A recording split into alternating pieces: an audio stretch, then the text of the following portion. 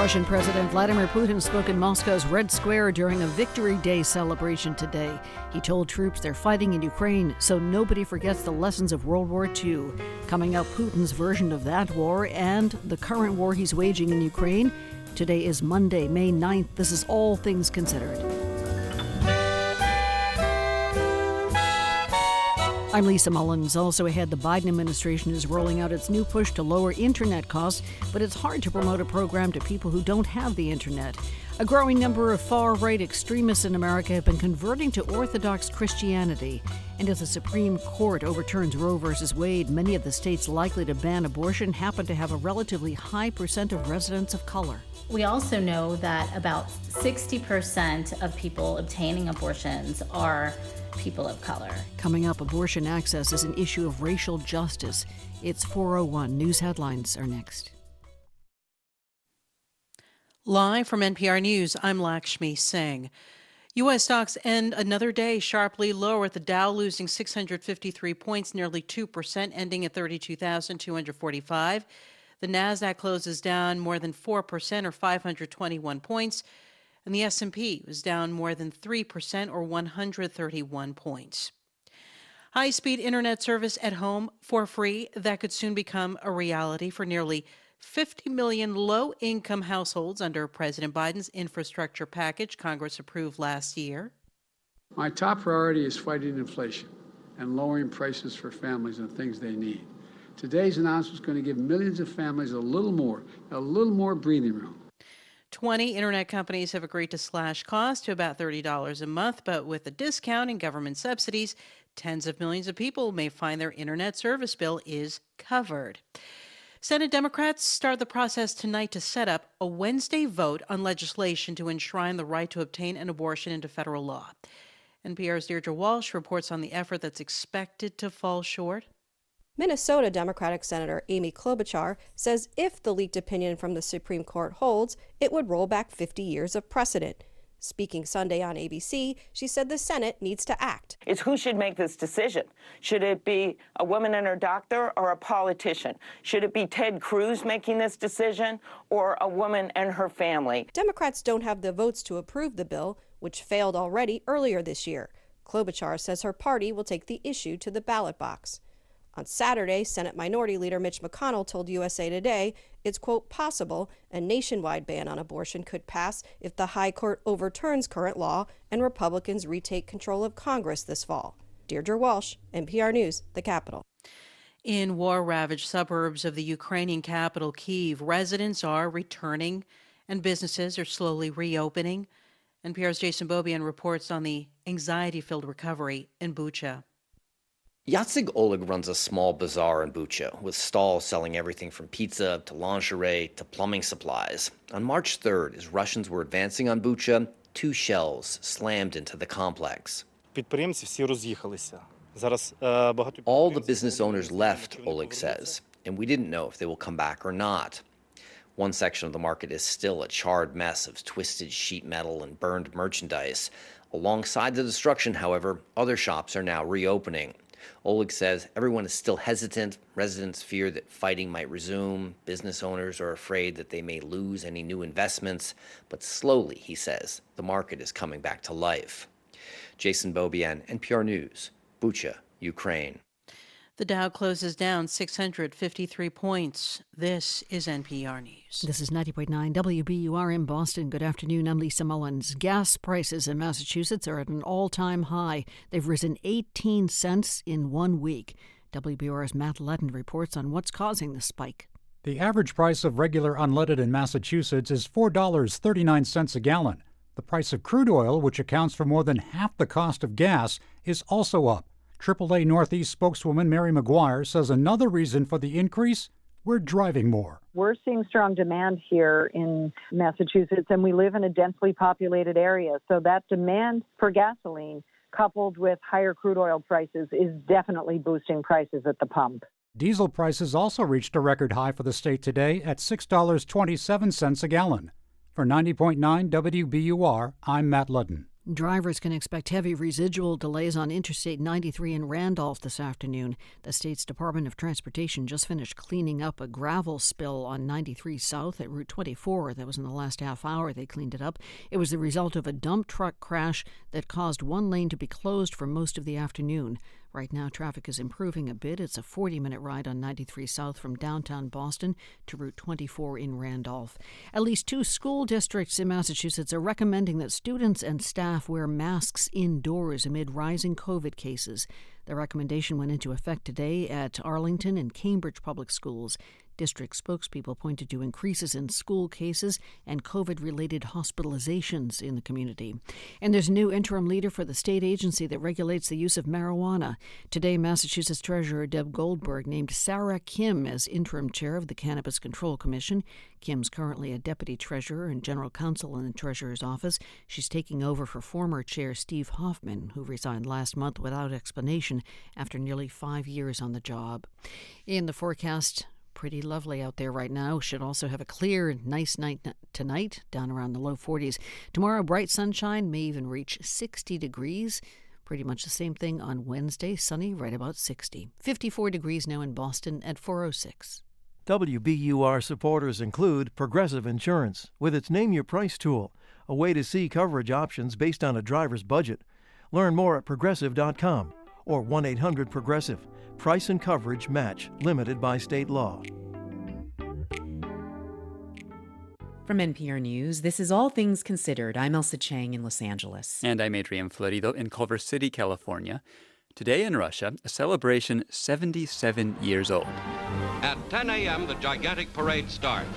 A masked Red Army band is first in line as Soviet Russia hails the dawn of victory. In May of 1945, Russians celebrated the defeat of Nazi Germany, something they still do each year on May 9th, Victory Day. That is sound from Today. It's a military band in Moscow's Red Square where tanks and thousands of soldiers paraded. With Russia now occupying a very different position on the world stage than it did at the end of World War II. Уважаемые граждане России. In the third month of Russia's attack on Ukraine, international observers braced for what Russian President Vladimir Putin might say in his big speech.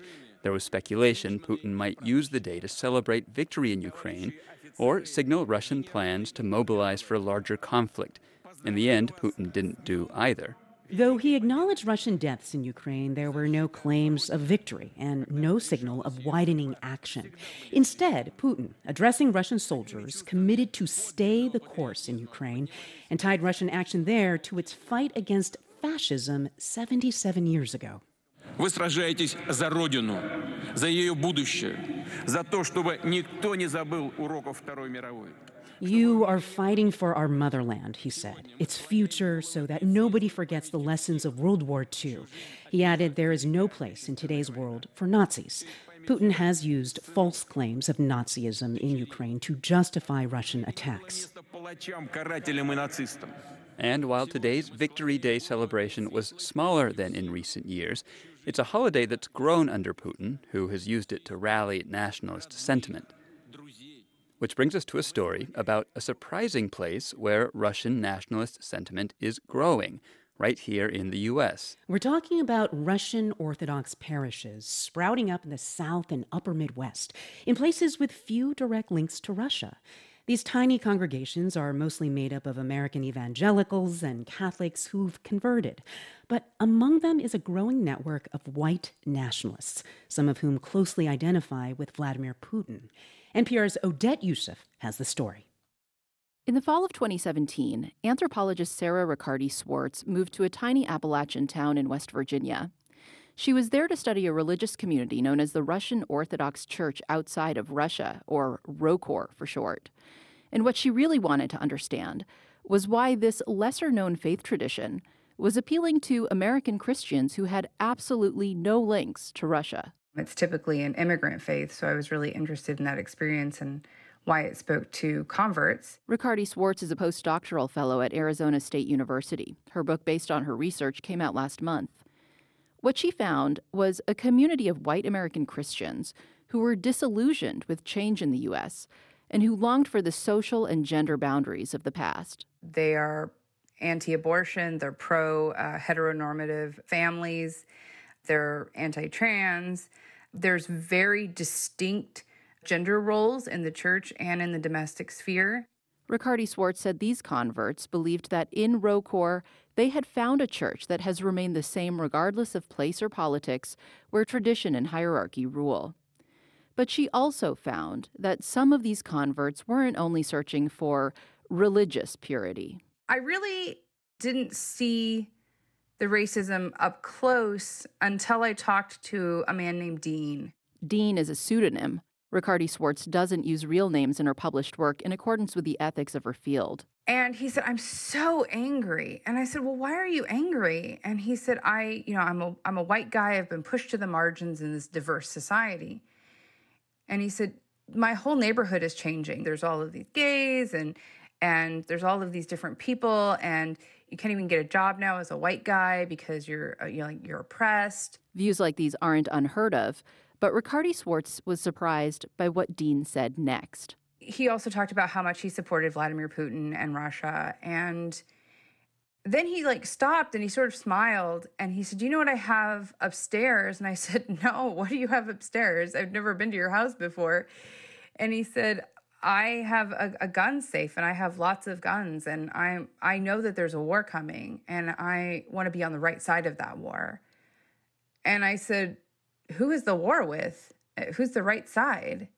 And he said, "Russia's the right side." You will not replace us! You will not replace us! You will not replace us!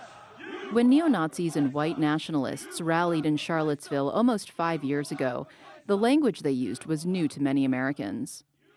Since then, talk of a so-called Great Replacement and, quote, forced multiculturalism has bled into more mainstream rhetoric on the right.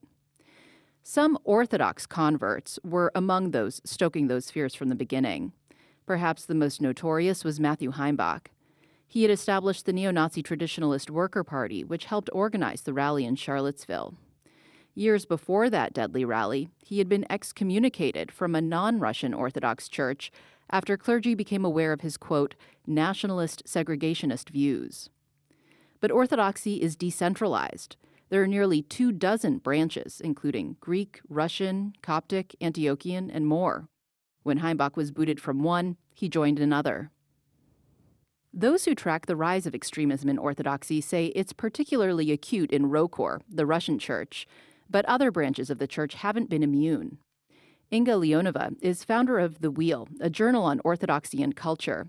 She says as soon as she started writing about this, the floodgates opened. There are people who are studying this stuff, and so they've been coming out of the woodwork and supplying me with a lot of information. Those who study the influx of extremists to Orthodoxy say in terms of numbers, it's small. Orthodox Christians are less than 0.5% of the U.S. population, and within Orthodoxy, these elements are considered fringe. But they also warn that it would be dangerous to ignore. They note that these few extremists are networking with outside groups and producing online media that evangelize hate in the name of orthodoxy. Their podcasts and internet shows revolve around anti-Semitism, contempt for women's and LGBTQ rights, xenophobia, and full-throated support of white nationalists, including some who've been convicted of violent hate crimes. More recently, some have used their channels to amplify pro-Putin propaganda. Here's the deal also, Russia is a Christian nationalist nation. They're actually Orthodox Christian or Russian Orthodox. So, the day before Russia invaded Ukraine, a clip from a far-right talk show on the web made the rounds on social media. It featured a woman named Lauren Witzke, who was the 2020 GOP candidate for Senate from Delaware. Witzke is also in the process of converting to Russian Orthodoxy. I identify more with with Putin's Christian values than I do with Joe Biden. Witzke declined to speak with NPR for this story. A loyal MAGA supporter, she aligns with the white nationalist America First movement and ran on an anti-immigration platform. At one point, she seemed to support QAnon conspiracies, but has since renounced it. Aram Sarkisian says this pro-Putin stance is common among far-right converts to Orthodoxy. They see in him an Orthodox leader who stands for their perspectives on these culture wars issues, who speaks in the same blustery language that they look for in a strong leader. Sarkisian is a postdoctoral fellow who studies the history of Eastern Orthodox Christians in the U.S. at Northwestern University. He says Kremlin propaganda has styled Putin as a pious defender of orthodoxy and traditional values. This has appealed to Christian fundamentalists in the U.S. Putin has also positioned himself as a foil to pluralist democracies of the West. That has appealed to America's white nationalists. Now, with the war, Putin has received religious cover from the head of the church. The patriarch in Moscow claimed the invasion of Ukraine is necessary to protect Orthodox Ukrainians from Western influence, namely gay pride parades. In the U.S., some lifelong ROCOR adherents have left their churches because of this. You know, somebody just said we should stand and pray for both sides. Well, were the Brits supposed to pray for Hitler and Churchill at the same time? Liana Zazulin grew up in a ROCOR community in Long Island. She's bewildered by the admiration these new converts hold for Putin and by the draw that her beloved church holds for white nationalists. But Zazulin says she's seen a growing tolerance for racism in the church. Suddenly you would turn around and go, I don't recognize this. 4 decades ago, when she married her African-American husband, they were welcomed. But as the church expanded into new areas of the U.S., their kids experienced racism. Those shifting attitudes may have signaled to white nationalists that this church would be a place where they would be tolerated. Inga Leonova uses the word infiltration when she talks about this, and she feels bishops across Orthodoxy are intentionally looking the other way. She says it's frustrating, but still, she chooses to remain Orthodox. It's a treasure that I cherish, that has formed me, that has formed, paradoxically, maybe for some people, my views on the value of each human person. Whether black, white, Asian, female, gay, or transgender, Leonova says this is what she understands Orthodoxy to be. Odette Youssef, NPR News.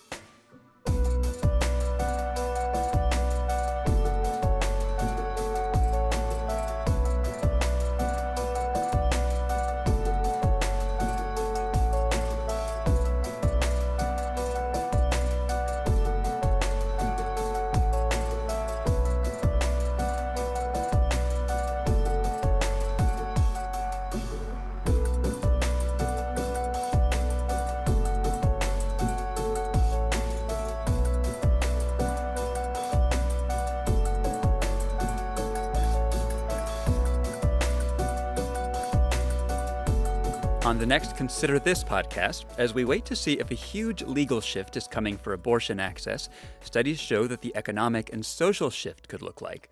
More on who could be hit hardest if Roe v. Wade is overturned. Listen to NPR's news podcast, Consider This, where we go a little deeper on a story or two in the news to help you make sense of the day. You're listening to All Things Considered from NPR News. And coming up on WBUR's All Things Considered, the former Honduran president is being arraigned in New York, accused of working with drug cartels to send cocaine into the United States. I'm Lisa Mullins. On Wall Street today, the week started up, way down. The Dow dropped 2%, 654 points to end the session at 32,246. S&P and Nasdaq lost even more ground. The S&P fell 3 0.2% to finish at 39.91. Nasdaq surrendered 4 0.3% to finally settle at 11,623. More business is coming up. We're funded by you, our listeners, and by the ICA with A Place for Me, celebrating a new generation of artists creating vibrant figurative paintings. ICABoston.org. The Bedford-based company behind the Roomba vacuum is getting an exemption from tariffs. The federal government has announced that iRobot will not have to pay the 25% surcharge on imported Roomba products from China for the remainder of the year. It is the second time it received an exemption since the Trump administration imposed the tariffs in 2018 to combat China's theft of intellectual property and technology. The forecast is coming up next. We're funded by you, our listeners, and by Native Plant Trust. Enjoy 21 species of trillium in bloom, plus special tours and programs now through Sunday at Garden in the Woods in Framingham. More at nativeplanttrust.org. And Direct Tire and Auto Service, a dealer alternative. Your local mechanic and tire dealer serving Newton, Watertown, and the surrounding communities. DirectTire.com. Clear tonight on the chilly side, about 42. For tomorrow, sunshine, a bit milder, up around 60 for a high. 54 degrees now in Boston. Stay informed with all that's happening in the news. Go to WBUR.org or ask your smart speaker to play WBUR.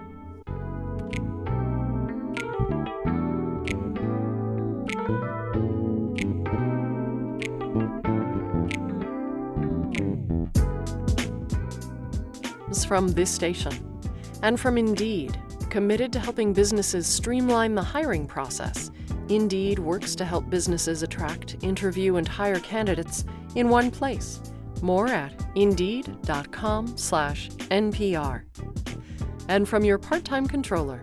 Your part-time controller is hiring full and part-time accountants to assist nonprofits while working from home and at client offices. More at yourparttimecontroller.com/employment. From NPR News, this is All Things Considered. I'm Elsa Chang. And I'm Adrian Florido.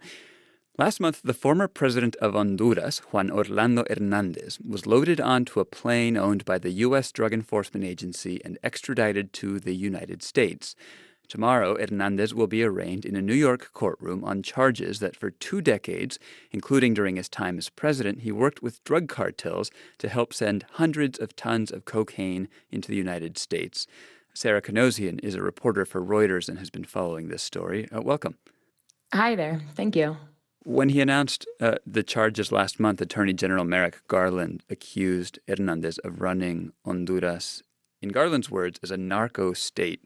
What did he mean by that? What are the sorts of things that he's accused of having done? The list is long, and some details came out during the trial of his brother Tony, who was also convicted on narco trafficking charges. It ranges from accepting money from drug traffickers to finance his political campaigns, to protecting drug shipments, protecting specific drug traffickers, to help facilitate the movement of cocaine up towards the United States. I understand he's accused of using the military to help get those drugs into the U.S. Yeah, that's a big part of it. Sort of when you read the indictment, it mentions using military officers to help protect drug traffickers, leaking information to drug traffickers about anti-narcotics operations, oftentimes anti-narcotics operations done in conjunction with the United States. Because Juan Orlando was a key ally to the United States in anti-drug efforts. So sometimes, though, that information would get leaked to drug traffickers who were favored by the military or a different part of the government to help facilitate the movement of drugs. And is he accused of having personally profited from the proceeds of these drug shipments? Yeah, and primarily a lot of that money went into his political campaigns. I think most audience members are familiar with El Chapo from Mexico's Sinaloa cartel. And this came out during the trial of Juan Orlando's brother, Tony, was accused of giving $1 million that went into one of Juan Orlando's campaigns. Hernández will be in a New York courtroom tomorrow, as we mentioned. How is he expected to plead to these charges against him? All signs point to he's going to plead not guilty. He himself has long denied the drug charges, but the fact that he was such a prominent U.S. ally in Central America in anti-narcotic efforts is a key part of his defense team's argument.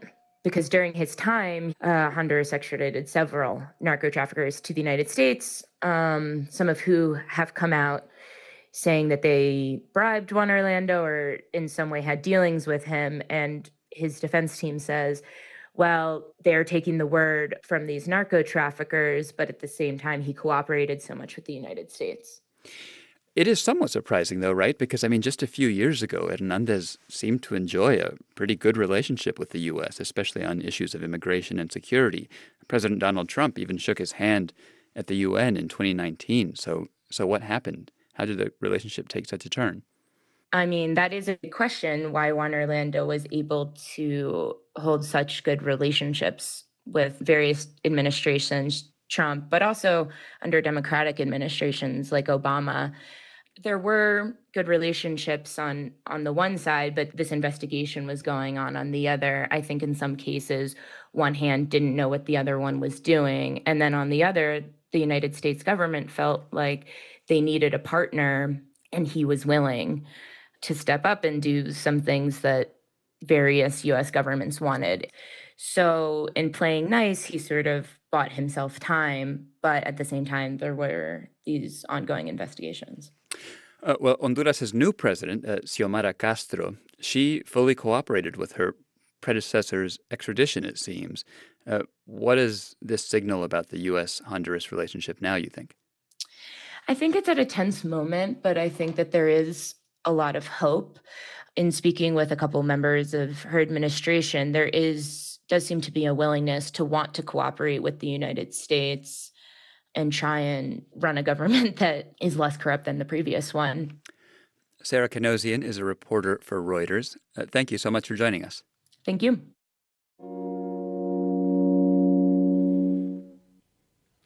The series My Unsung Hero from the team at Hidden Brain tells the stories of people whose kindness left a lasting impression on someone else. Today's story comes from Julie Ort. When Julie started college, she was recovering from a major spinal cord injury. The leg brace and crutches that she used to walk often made her late to class. And on one of these occasions, she got to her physics class and was trying to maneuver into a seat without drawing attention to herself. But as I was scooting sideways between the first and second rows, my backpack shifted and I began to free fall backwards. Meanwhile, my legs shot straight up in the air so that the entire class was framed between my knees as they, in unison, gasped, some of them reaching their hands out as if they might be able to catch me, all of them with a look of absolute horror.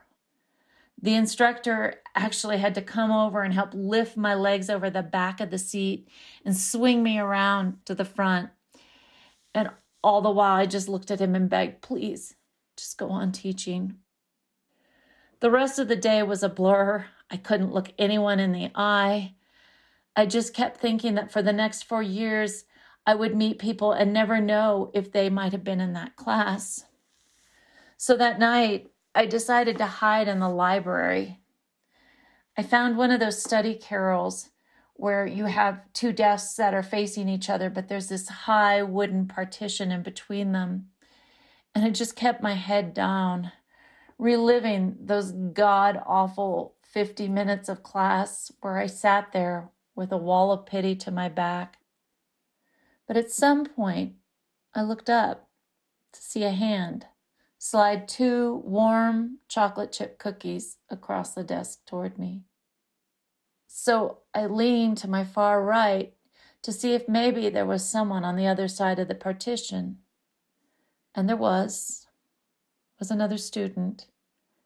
And he leaned out to meet my gaze and just shrugged and said, I was in physics class today.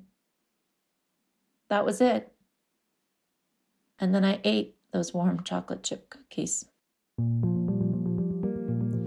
It made me realize that even in those moments of being brought incredibly low, there are people who just want you to take that next step forward.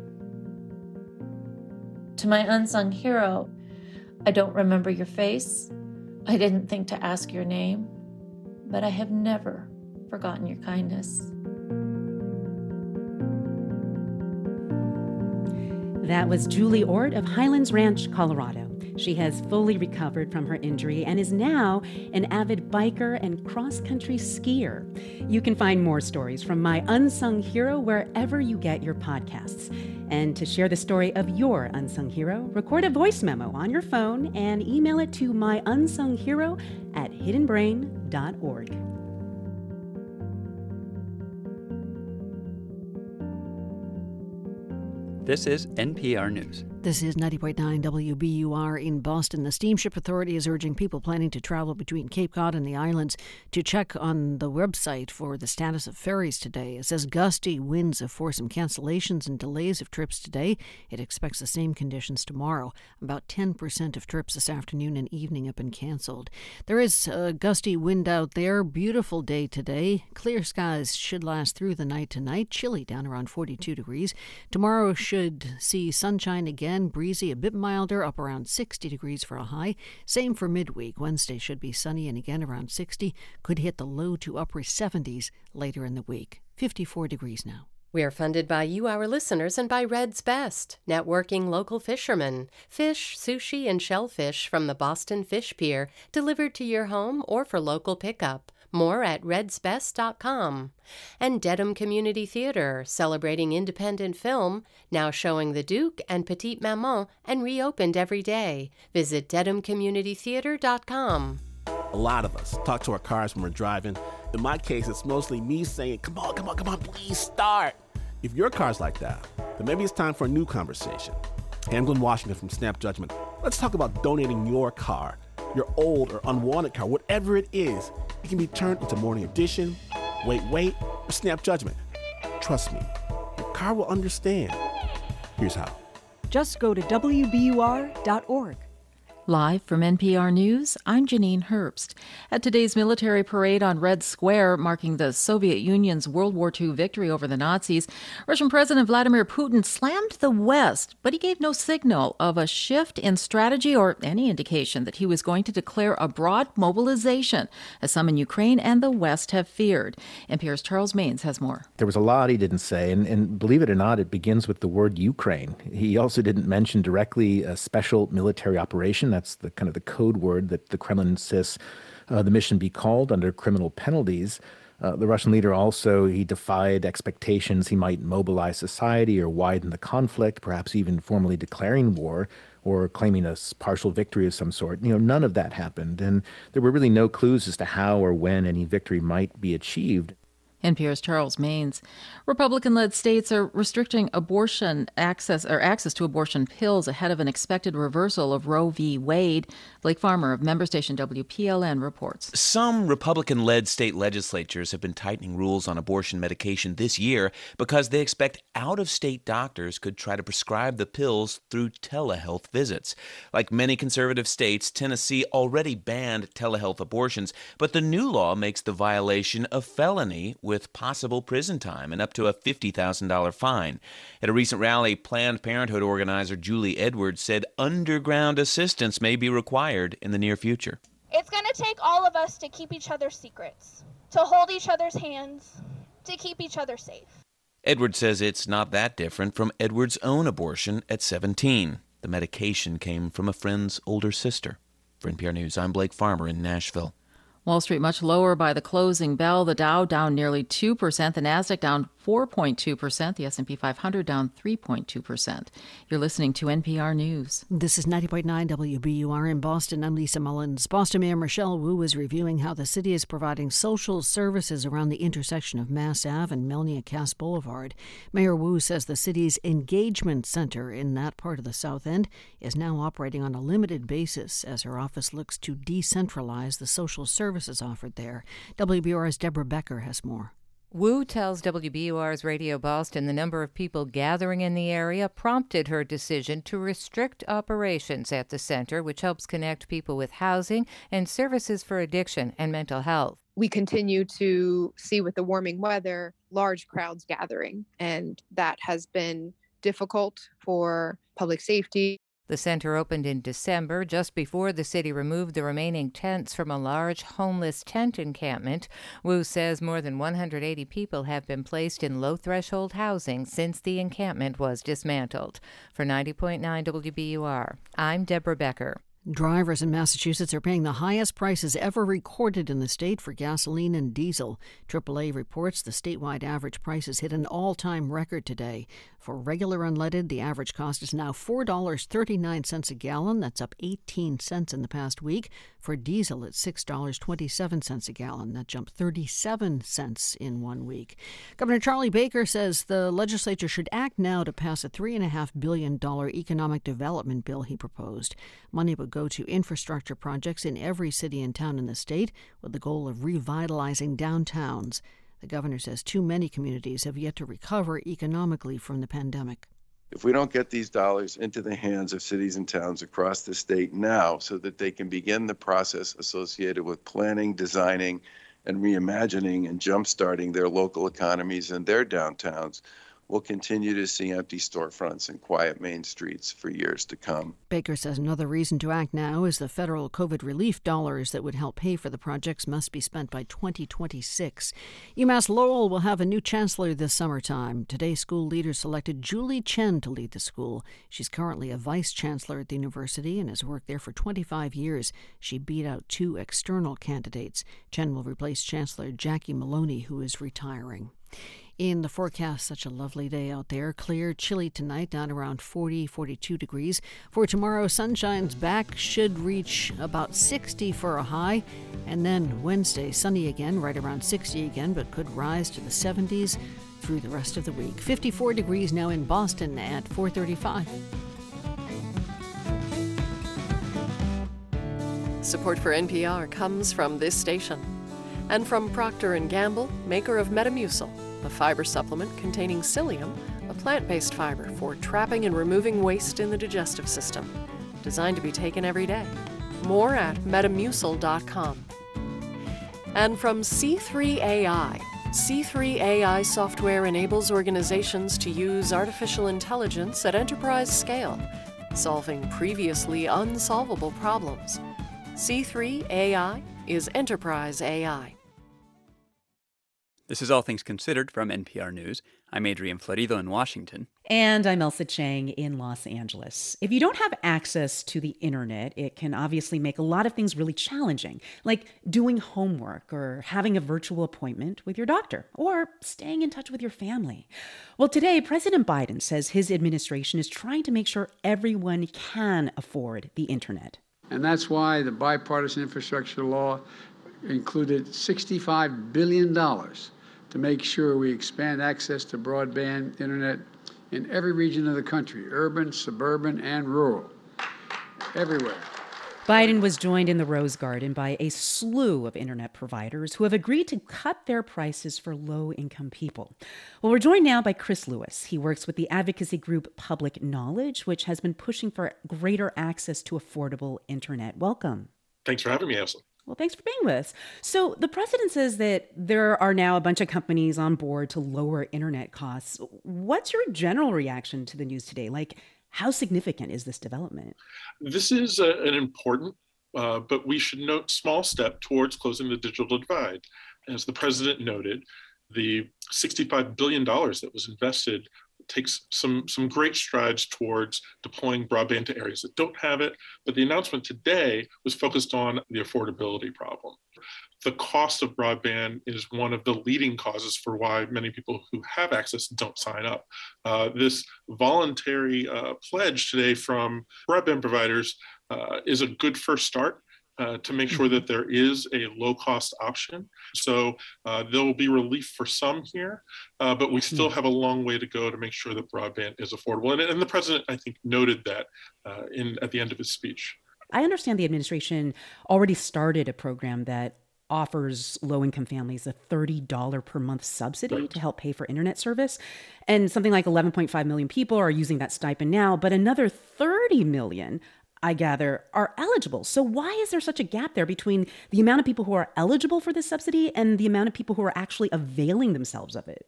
Right. This program that you're talking about with the $30 subsidy has only been around for about a year or so. We have a ways to go to grow the outreach so that folks understand that that option is available. Is that the main problem, that the word just hasn't spread about the availability of this stipend?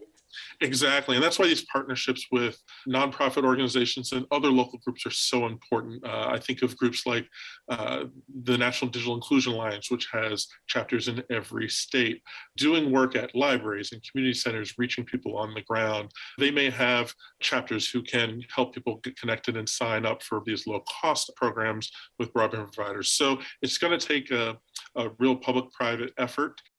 How affordable is this new program really? Like, if you factor in the required fees that come with signing up for internet access, does this program really lower the costs in a meaningful way? Let's hope so for the folks who qualify. You know, the reports today from the White House were that the commitment, and again, it was a voluntary commitment by a number of broadband providers, was that it would be a $30 broadband plan all in, is how we heard it put. And that's great.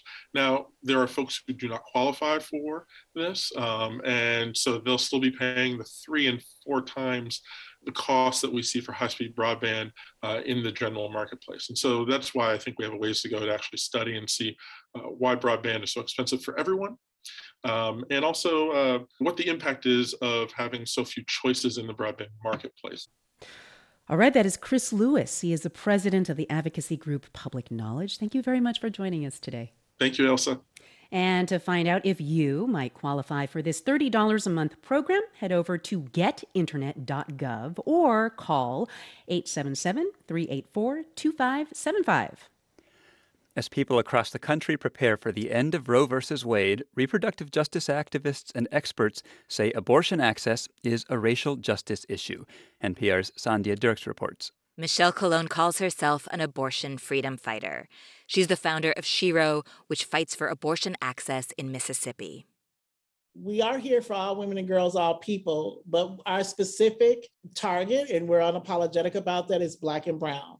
Colon says communities of color have already been disproportionately impacted by abortion restrictions, and when Roe is overturned, they'll continue to bear the brunt.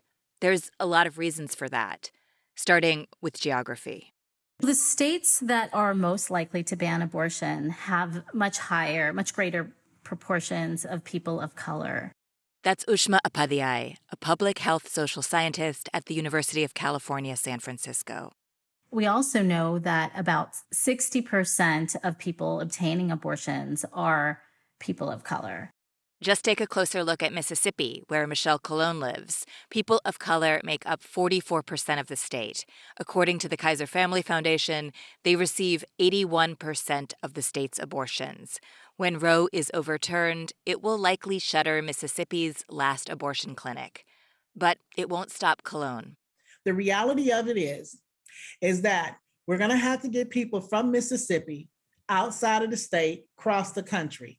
But traveling isn't always easy. Having a car, money, the ability to take time off of work, all things that a lot of lower-income folks of all races don't have access to. And research has shown being denied access to an abortion only makes things worse. UCSF's Ushma Upadhyay points to the Turnaway Study, which followed women who couldn't get an abortion over 10 years. They were living at higher rates of poverty 5 years later. It has economic, health outcomes and social outcomes for years to come when people are denied their wanted abortions. For Black and brown women, just giving birth puts them at increased risk. Class doesn't matter here. All Black women are 3 to 4 times more likely to die in childbirth than white women. The root cause is racism. When Black women are experiencing complications of pregnancy, they're not listened to, they're not believed. They are believed to have higher pain thresholds. And then there's what will happen when abortion becomes criminalized. Here's Melissa Murray, a professor of law at New York University. Ectopic pregnancies, miscarriages, like all of these are going to be questioned, I think, in a world in which abortion is either unlawful or entirely criminal. Women are already being prosecuted and charged after miscarriages and stillbirths. Those women are often poor and disproportionately women of color. Who's going to be singled out for that kind of treatment, for that kind of surveillance? It's likely going to be the people who are already adjunct to the criminal justice system. In Justice Samuel Alito's leaked draft opinion, he wrote that abortion is not deeply rooted in this nation's history. Murray says that's not right. Abortion wasn't illegal until after the Civil War, and the reason it was criminalized?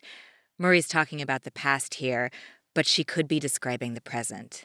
The immigrant birth rate is swelling and the white birth rate is shrinking, and they are deeply, deeply worried that America is no longer going to look like America. So shades of Tucker Carlson. Murray says what is deeply rooted in American history is racism, but just as deeply rooted is resistance.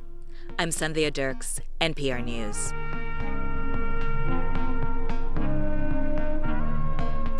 You're listening to All Things Considered from NPR News. West Virginia voters head to the polls tomorrow. Because of redistricting, the state has lost a congressional seat. And so, two Republican incumbents will square off in a primary. As NPR's Dave Mistich reports, the race is being framed around the candidate's allegiance to former President Trump. Congressman David McKinley is meeting with local officials in Parkersburg, West Virginia. He's here to talk infrastructure, and more specifically, broadband. What can we do from Congress to make it? Because we can see we got great plans, but if we don't have people to carry it out, it's not going to happen. Last year, McKinley was one of only 13 House Republicans to support the infrastructure package. When I ask about that vote, McKinley pulls out a report card from the American Society of Civil Engineers, noting West Virginia's low marks for roads, water systems, broadband, and other aspects of infrastructure. If your son or daughter came home from school with a report card of D's and F's, would you want to do something? Though the law will bring more than $4 billion in funding to West Virginia, it's put McKinley, an engineer himself, on the defensive this election cycle. This wasn't a vote for Biden. It wasn't a vote for Pelosi or anyone else. This was a vote for West Virginia. McKinley has also played up his ties to Trump, mentioning his voting record with the former president and featuring Trump in campaign ads. But his opponent, Representative Alex Mooney, a Maryland native who first won in West Virginia in 2014, has one thing that McKinley doesn't. President Trump endorsed me in my race because he wants someone who's going to stand up and actually fight for the values of our country, not go along to get along with the Democrats, as frankly, too many rhino Republicans do. That's Mooney speaking at a Trump rally last week in Pennsylvania. During a short speech, Mooney took aim at McKinley for the infrastructure vote and for supporting an independent commission tasked with investigating the January 6th riot.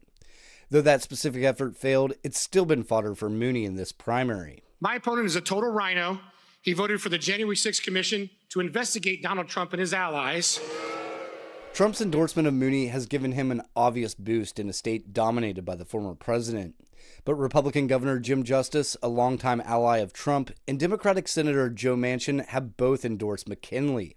And there are those, like 36-year-old middle school teacher Andrew Ashley of Parkersburg, who have backed away from many Republican candidates since Trump took hold.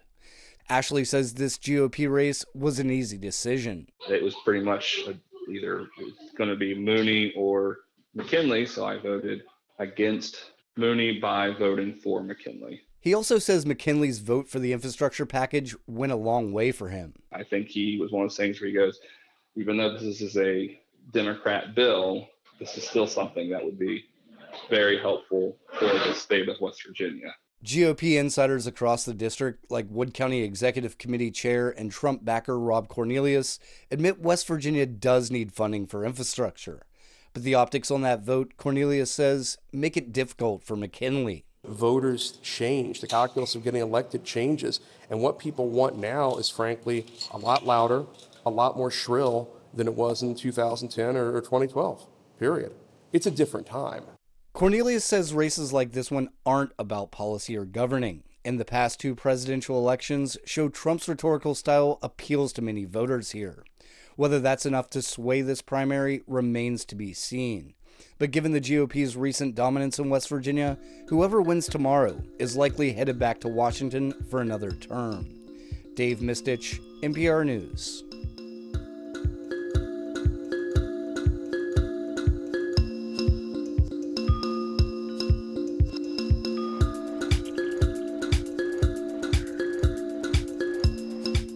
You're listening to All Things Considered from NPR News. Coming up on WBUR, former Defense Secretary Mark Esper says President Donald Trump inquired about the option to shoot protesters during the unrest after George Floyd's murder in 2020.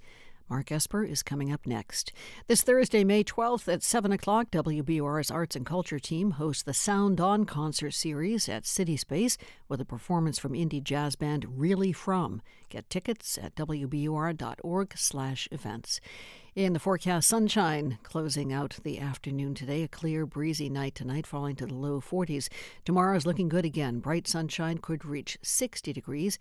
And then for Wednesday, sunny, breezy, again right about 60. 54 degrees now in Boston at 4:49. We're funded by you, our listeners, and by Cityside Subaru on Route 60 in Belmont, where the Love Spring event is underway, featuring the all-wheel drive Subaru Crosstrek. CitysideSubaru.com. And Semester Off, an educational and wellness program in Wellesley, helping college-age students and high school grads get on track. Academics, executive function coaching, yoga, and exercise are designed to help develop resilience, improve confidence, and learn new skills. Summer semester starts June 6th. SemesterOff.com. Americans really eat a weird set of foods. And some of those foods contribute to climate change. But our choices can make a difference. What we found with that one single substitution, it dropped that person's dietary carbon footprint by 48%. WBUR's new newsletter, Cooked, can help you help the planet from your kitchen table, whether you're omnivore, vegan, or somewhere in between. To sign up, go to wbur.org/cooked. From NPR News, this is All Things Considered. I'm Elsa Chang. And I'm Adrian Florido. The Trump administration's former defense secretary, Mark Esper, has a new book out this week. It's called A Sacred Oath, Memoirs of a Secretary of Defense During Extraordinary Times. He spoke with our co-host, Michelle Martin, about the book. In it, Esper says that former President Trump asked him and Joint Chiefs of Staff Chairman Mark Milley about shooting protesters. This was in the summer of 2020, during a meeting about unrest that took place after the murder of George Floyd. The meeting started off pretty loud. The president was enraged. He was very upset at what had been happening, and it happened the night before. He thought that the protests made the country look weak, made us look weak, and us meant him. And he wanted to do something about it. And as we went back and forth discussing a number of things, to include the deployment of 10,000 active duty troops, as you mentioned, we reached that point in the conversation where he looked frankly at General Milley and said, "Can't you just shoot them? Just shoot them in the legs or something." And it was not just it was a question in the form of a suggestion in the form of a question. And we were just all taken aback at that moment as this issue just hung very heavily in the air. What was going through your mind? Look, I entered West Point at the age of 18. And so I'd spent 21 years in uniform, both active duty and reserve, and then worked in other parts of the national security enterprise, if you will, for another 10 or so years. And so, of course, ingrained in me were the concepts of duty, honor, country, a professional ethic, the proper relationship between the military and civilian society. And as part and parcel of that, we studied Kent State and past engagements such as that. And so when the president raised this, I mean, needless to say, we were shocked. At least I was shocked. I'll speak for myself, that this would even be suggested, let alone it be raised. That how would you go about doing that? How can't you just shoot them, if you will? And again, I was taken aback. I know since General Milley and I talked afterwards, so was he, just shocked by the whole idea. And this was not normal behavior. And of course, the context is the president is standing up, sitting down. He's red-faced. He's angry. He's yelling at us. He's swearing at us. And this goes on for 20, 25 minutes. And it's obviously the toughest meeting I probably ever had. So you talk about how in the book that you and General Milley said to yourselves, I'm this close to quitting. And you talk extensively in the book about that dilemma. You're not the only member of that administration who had that conversation with himself or with others close to him, people who shared his or her sense of professional ethics. So obviously you want people to read the book, but as briefly as you can, why didn't you? I mean, why did you stick around, and why did so many others? At the end of the day, after talking to my wife, to my predecessors in previous administration, I came down to two things. A, if I left, I was very concerned about what would happen and would some of these dangerous ideas be implemented. And secondly, if I left, who would replace me? And I was fairly confident that the president would replace me with an uber loyalist, if you will, who would do exactly what he wanted.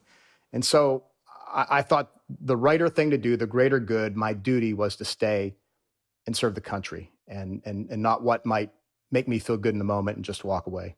Do you still feel that way? I do. In retrospect, I feel even better about the decision because I was able to accomplish a lot of good things within the department to improve our military for the next 10, 20, 30 years.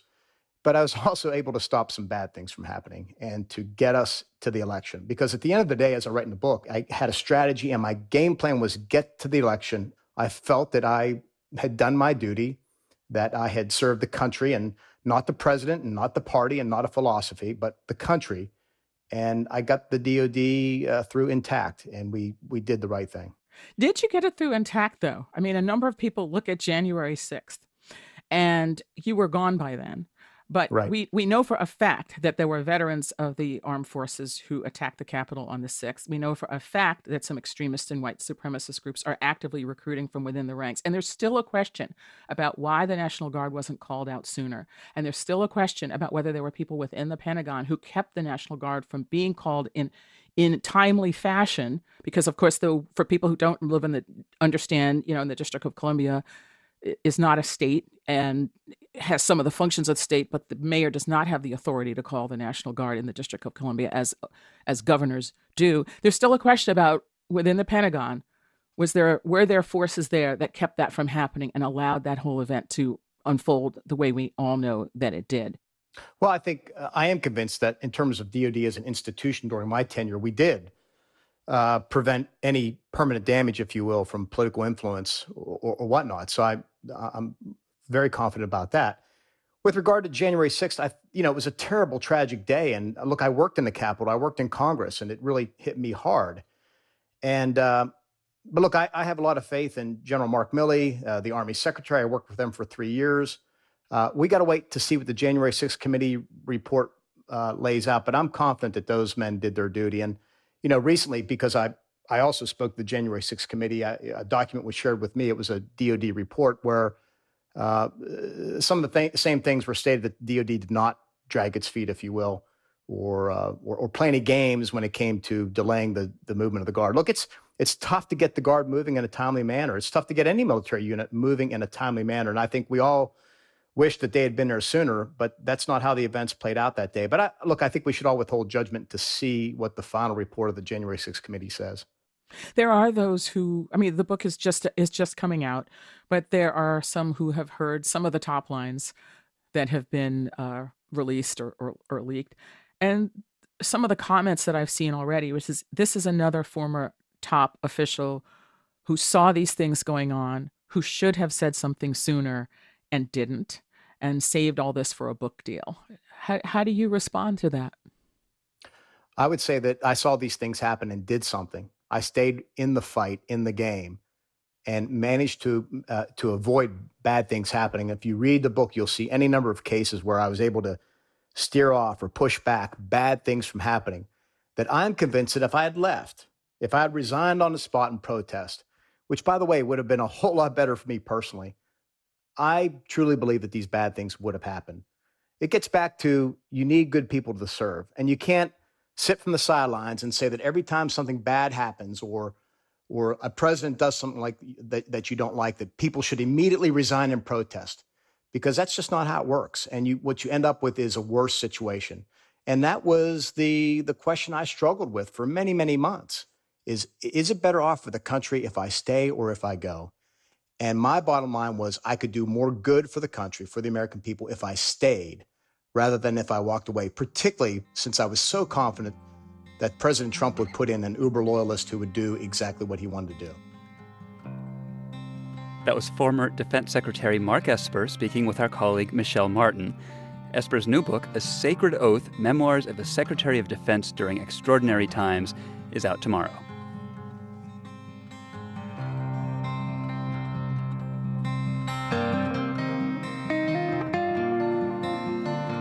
You're listening to All Things Considered from NPR News. Support for NPR comes from this station and from Aspiration, a digital banking alternative designed for people who care about the environment. Customers can plant a tree with every swipe of their debit card to offset their carbon footprint. Aspiration.com/green.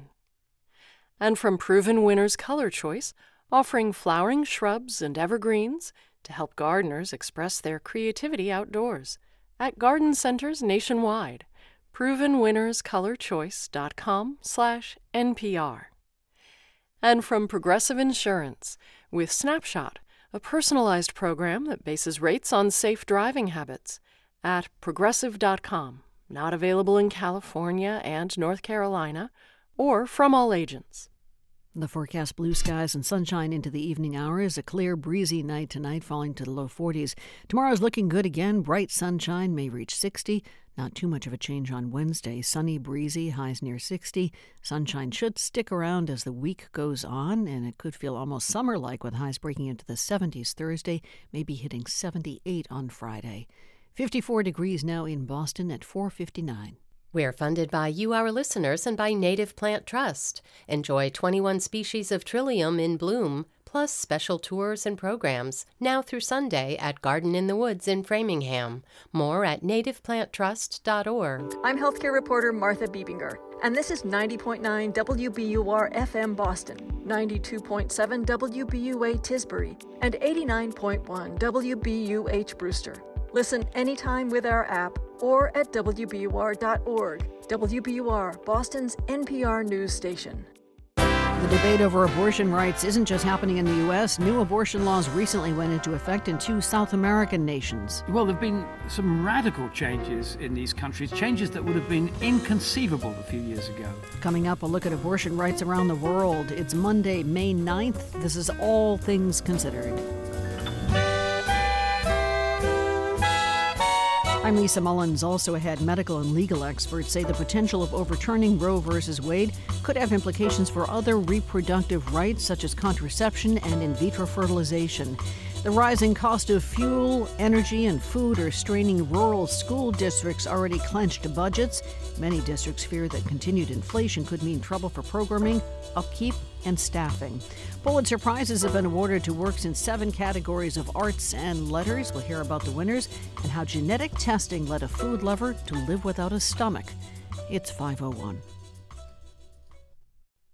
Live from NPR News in Washington, I'm Jack Speer. The Pentagon says the fighting in eastern Ukraine is increasingly defined by artillery battles, with both sides now possessing substantial firepower. As NPR's Greg Myrie explains, the U.S. recently delivered nearly 90 howitzers, long-range heavy weapons, to help Ukraine on this front. Pentagon spokesman John Kirby says, as predicted, Ukraine and Russia are waging sustained artillery battles in the wide-open landscape of the Donbas region in eastern Ukraine. There is a heavy reliance in this particular fight in the Donbas region specifically on artillery. And both sides are firing artillery at the other's positions. The Russians are shelling Ukrainian troops from long range, seeking to soften them up in advance of Russian ground offensives. But the Ukrainians now have more artillery power of their own, and neither side is making major breakthroughs. Greg Myrie, NPR News, Washington. Seeking to portray a united front against Russia's invasion of Ukraine, President Biden today signed a bipartisan measure that would restart a World War II-era Lend-Lease program that helped defeat Nazi Germany. The measure aimed at bolstering Kyiv and Eastern European allies from further Russian aggression. The measure is largely symbolic and comes at the same time Congress is poised to unleash tens of billions in additional U.S. assistance, which includes about $20 billion in military assistance.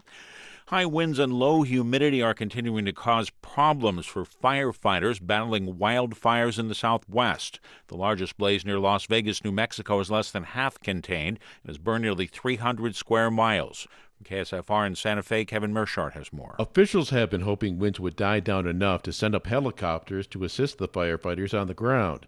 Operations Chief Todd Abel says the forecast this week is for high winds to start to ease in the evenings. Those winds are going to decrease just a little bit, which will help us have a better opportunity to get some protection of those values taken care of, hopefully mitigate a little bit more fire activity, but then the winds will pick back up during the day and we'll be back kind of in the same fight we're in right now. Cities across northern New Mexico are sending aid and supplies to the fire area to help workers and evacuees, while also making preparations in case new fires start closer to home. For NPR News, I'm Kevin Mershart in Santa Fe. While the antiviral drug Paxlovid has helped some people deal with COVID-19 symptoms, in some rare instances, it may also be to blame for relapses among some users. That's according to reports from a number of doctors who say they've seen some symptoms in their patients return. Paxlovid has become a major option for treating COVID patients at home due to its convenience and mostly impressive results. Government has spent more than $10 billion to buy enough medicine for 20 million people. A rough start to the week on Wall Street. The Dow dropped 653 points today. You're listening to NPR News in Washington. And this is 90.9 WBUR in Boston. I'm Lisa Mullins. Boston Mayor Michelle Wu is responding to criticism of her move to endorse City Councilor Ricardo Arroyo in the race for Suffolk County District Attorney. Current acting DA Kevin Hayden is also running for the post. Hayden calls his opponent, quote, a novice attorney with zero public safety experience. But Mayor Wu tells WBUR's Radio Boston that criticism reflects a desire to maintain a status quo that she says is not working. The residents of Boston in the mayor's race and in other races have said over and over again that it is time to get down to root causes, put out a clear vision, and follow through. Mayor Wu says Arroyo would continue reforms put in place by the former Suffolk DA Rachel Rollins that have reduced crime and helped communities heal. The price of gasoline is breaking records in Massachusetts. AAA's latest survey finds prices have shot up 18 cents from a week ago to $4.39 a gallon for unleaded. AAA's Northeast spokesperson Mary McGuire says the major cause has been a spike in oil prices. Crude oil accounts for roughly 60% of the price of gasoline at the pump, and crude oil had been hovering in the $100 range. It's now closing in on $110 a barrel. Diesel prices also reached a record high for the state today, $6.27 a gallon. The sexual assault trial of former celebrity chef Mario Batali is underway in Boston. Today he waived his right to a jury trial. That means a judge will decide his fate. Batali's accuser told the court today the chef groped and kissed her against her will at a Back Bay restaurant in 2017. Batali has pleaded not guilty. His lawyers say the assault never happened. The MBTA will keep in place increased levels of commuter rail service in Dorchester, Mattapan, and Hyde Park. 2 years ago, the T increased the number of weekday trains running on the Fairmont line as a pilot program. The Transit Authority said today it will make permanent those 8 additional trips per day. The T says the additional service improves equitable access to transit and economic opportunities. In the forecast, clear skies tonight, chilly down around 42 degrees. Then for tomorrow, sun's back, breezy, a bit milder, up around 60 degrees for a high. Midweek on Wednesday should be sunny, again right around 60. Could hit the low to upper 70s, though, later in the week. 54 degrees now under bright sunshine in the Boston area at 5:06. We're funded by you, our listeners, and by your part-time controller. Your part-time controller is hiring full and part-time accountants to assist nonprofits while working from home and at client offices. More at yourparttimecontroller.com/employment.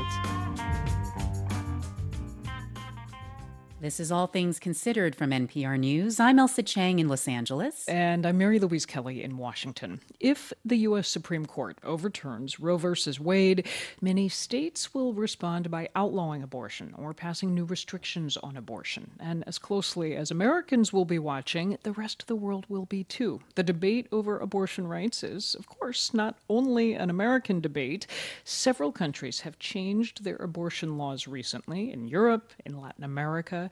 So we are going to devote these next few minutes to digging in on what factors may be unique to America and what parts resonate overseas, to exploring why the possibility that Roe could be struck down is generating so much attention beyond our borders. To do that, I am joined by 3 NPR colleagues, U.S. political correspondent Mara Liasson, also Rob Schmitz in Berlin, and Philip Reeves in Rio de Janeiro. Welcome, you 3. Happy to be here. Thank you. Phil, you start, because I gather in Brazil people are watching this really closely. What has been the reaction there to the U.S. debate? There is indeed a great deal of interest in this. There's an election in Brazil in 5 months' time. Jair Bolsonaro, the current president, is running for a second term. He's far right-wing. He's seen as an authoritarian in the making, and he is a staunch opponent of abortion. The interest around this issue that's being generated in the U.S. is something that he's harnessing. On this issue, many Brazilians agree with him. It's a criminal offense. Abortion's a criminal offense here in Brazil.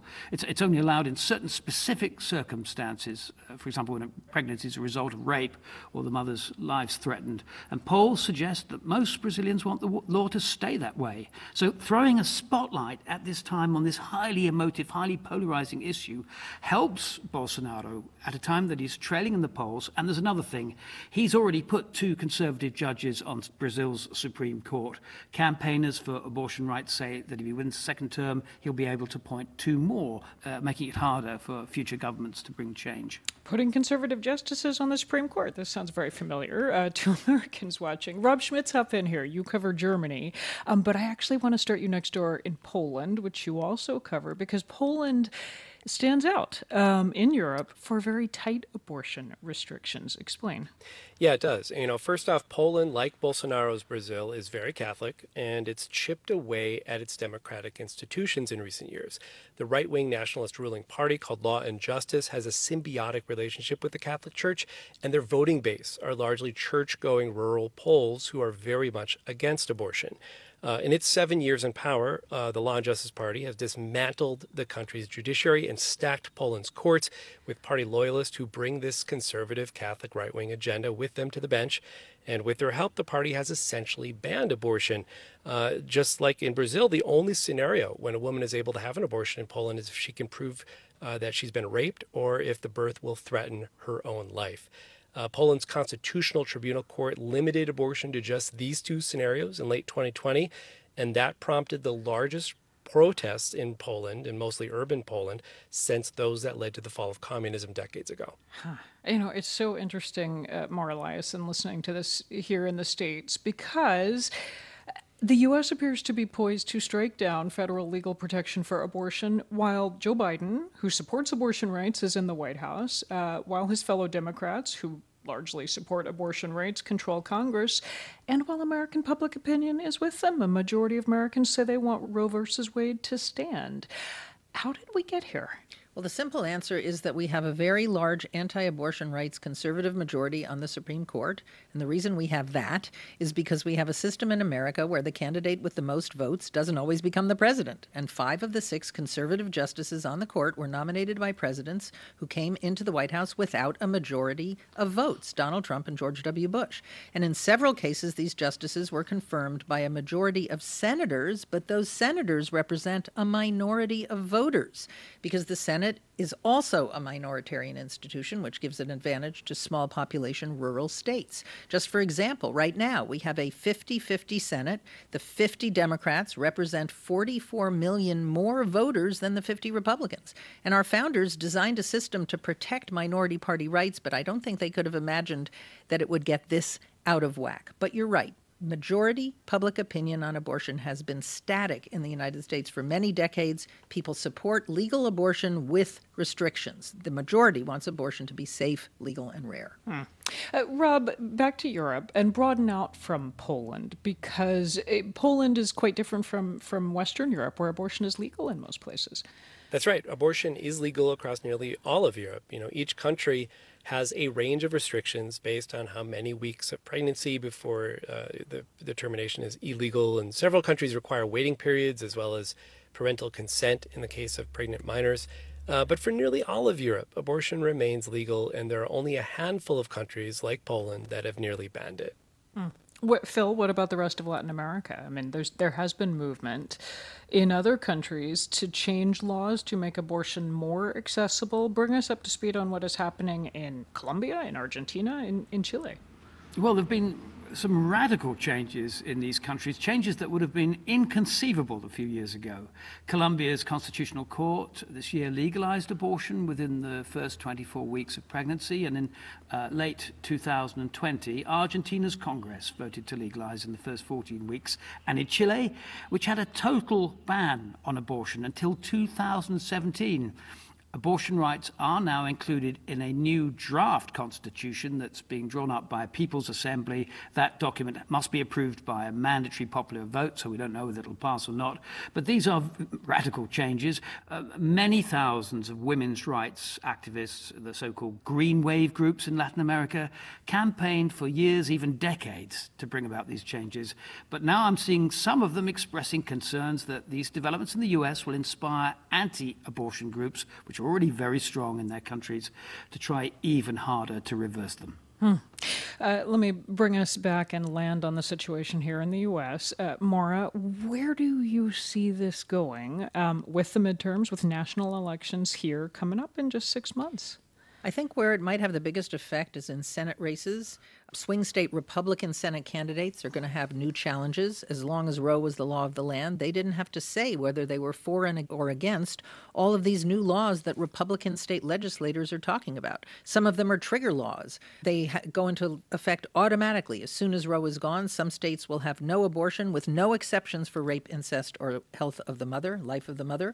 There are other laws proposed that would ban IUDs, that would ban so-called medication abortions like Plan B, that would give embryos the rights at the moment of fertilization. Even Mitch McConnell told USA Today this weekend that a national law banning abortion is a, quote, possibility if Republicans get power. So I think the next big debate in America is going to be about which party can be painted as the extremists on this issue, because majority of American voters favor a middle ground of legal abortion with restrictions, and that's going to be the fight between the two parties. We've been speaking with NPR's Maura Eliasson in Washington, with Philip Reeves in Brazil, and Rob Schmitz in Germany. Thank you. You're welcome. Thank you. Thank you.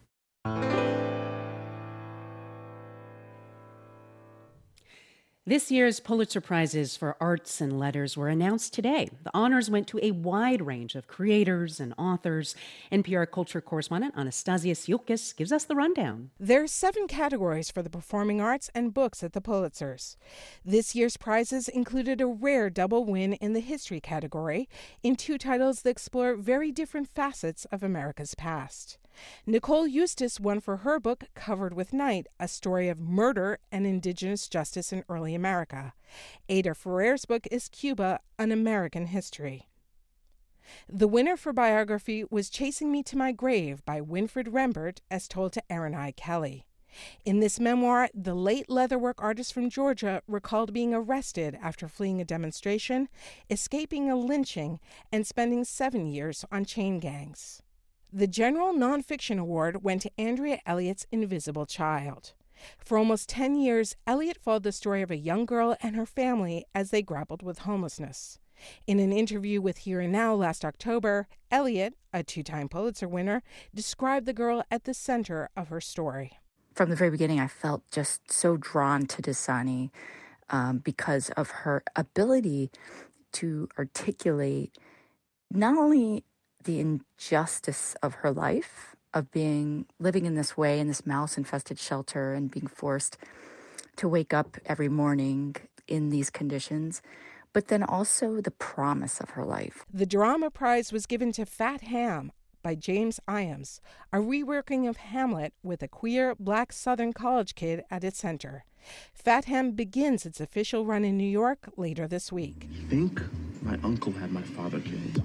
You got a new daddy! And now my father wants me to kill my uncle.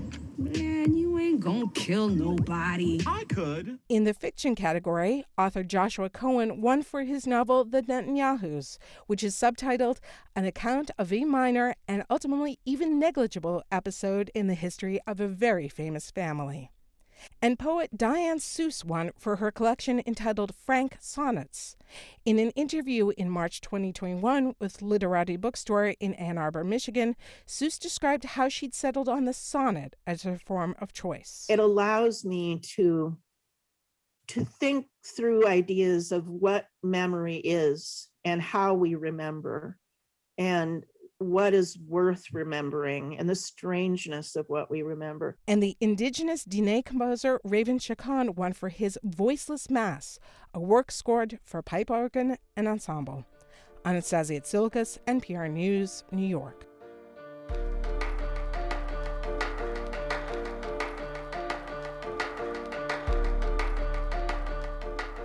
Tomorrow, Republicans in Nebraska will elect who they want to run for governor.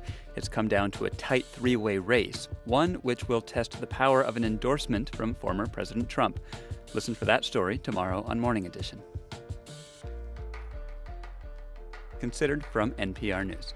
This is 90.9 WBUR. I'm Lisa Mullins. Coming up, how genetic testing led a food lover to live without a stomach. On Wall Street today, the week starts up way down. The Dow dropped 2% or 654 points. It ended the session at 32,246. S&P and Nasdaq lost even more ground. The S&P fell 3 0.2% to finish at 39.91. Nasdaq surrendered 4 0.3% to finally settle at 11,623. Details coming up on Marketplace in just over an hour. It's 5:19. We're funded by you, our listeners, and by Summer Term at Boston University. Advance your studies with more than 700 courses in over 70 subjects, ranging from business, math, and sciences to humanities, languages, communication, and more. For summer term dates and to register, visit bu.edu/summer. The Celtics have another matchup with the Bucks in Milwaukee tonight, Game 4 of the Eastern Conference semifinals. Milwaukee leads the best-of-7 series 2-1. Tip-off is at 7:30. There's an elevated fire danger for most of the state today away from the coastline. The National Weather Service says gusty winds and extremely dry air are to blame.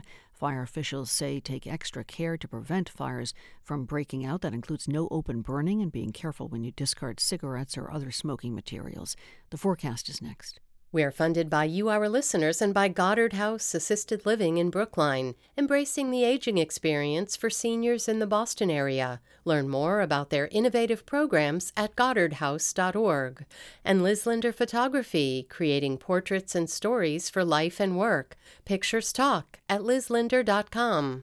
Turn your old car into new news. Support the programming you love by donating your vehicle to WBUR. Learn how at wbur.org/cars. Kind of chilly tonight, down around 42 degrees, clear skies. For tomorrow, the sun shines back, breezy, a little bit milder, around 60 for a high. 54 degrees now in Boston.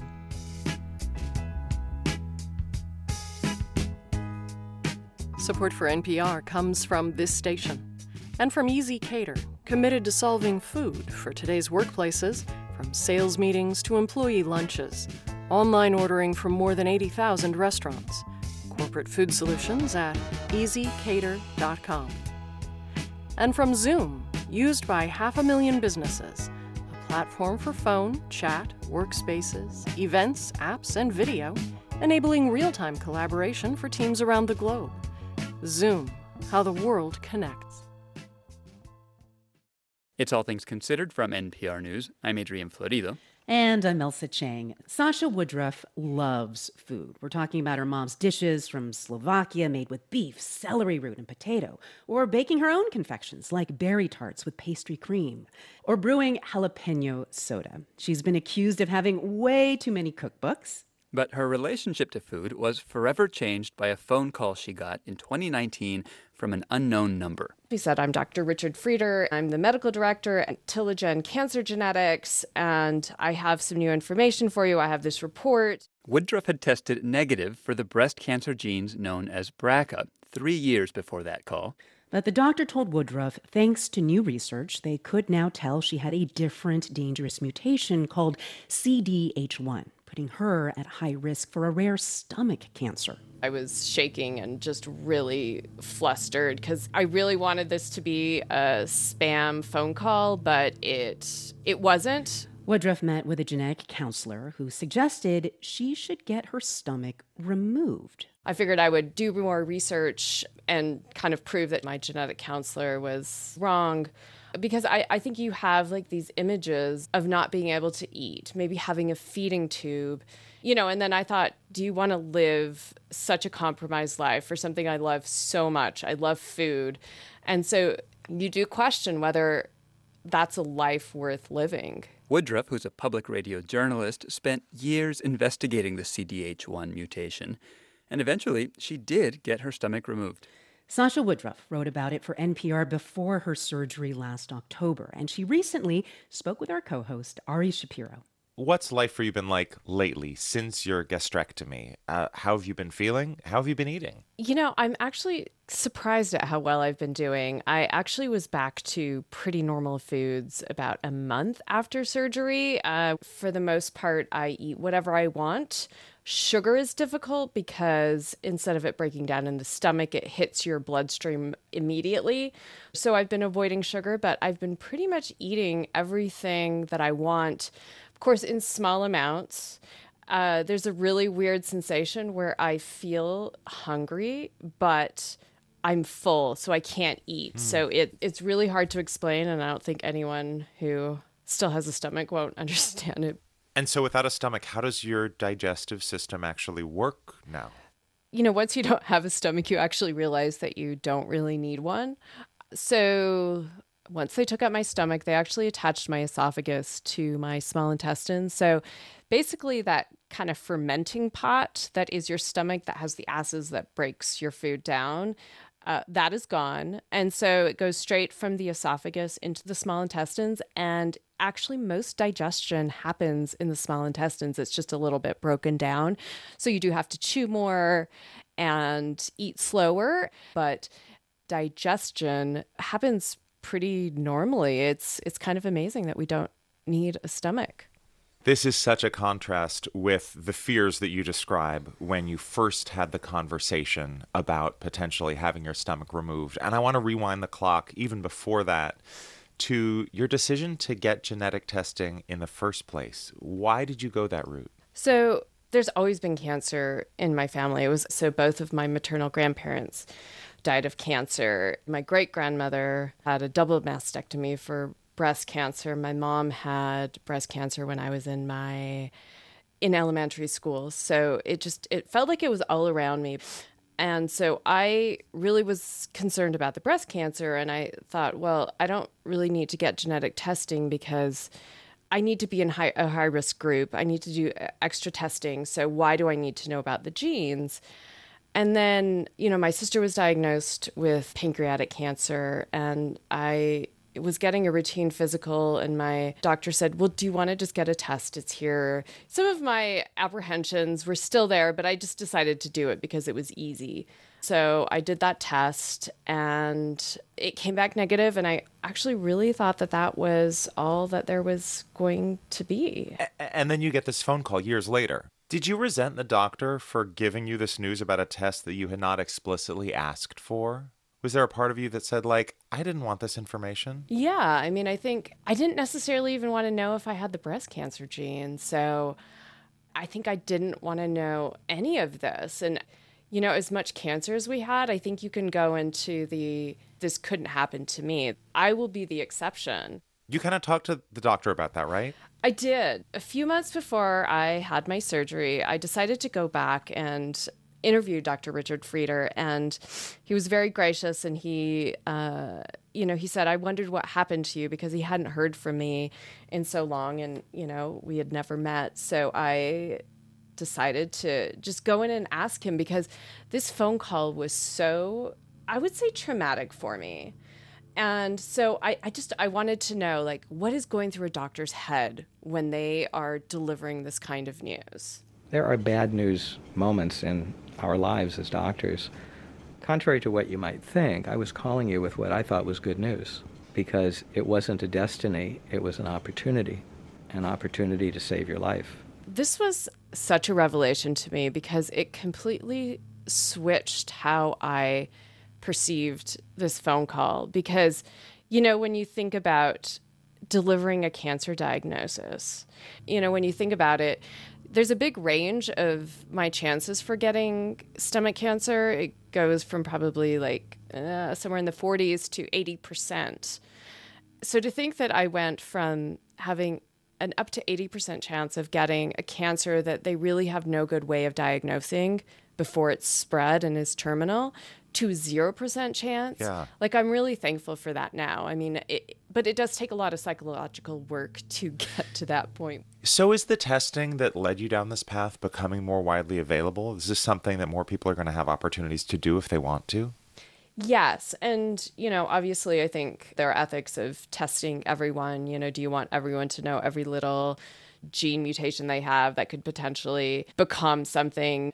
I think this is the curse and the blessing of being at the forefront of technology, which I really am. They could come back and figure out a way to fix this. But at this point, this is what's available. And so I asked Frieder this question, and I said, how would you advise someone in your family Or if you had this, would you do it? And he told me that if his daughter had this gene, that he would absolutely have her have the surgery and have it done as soon as possible.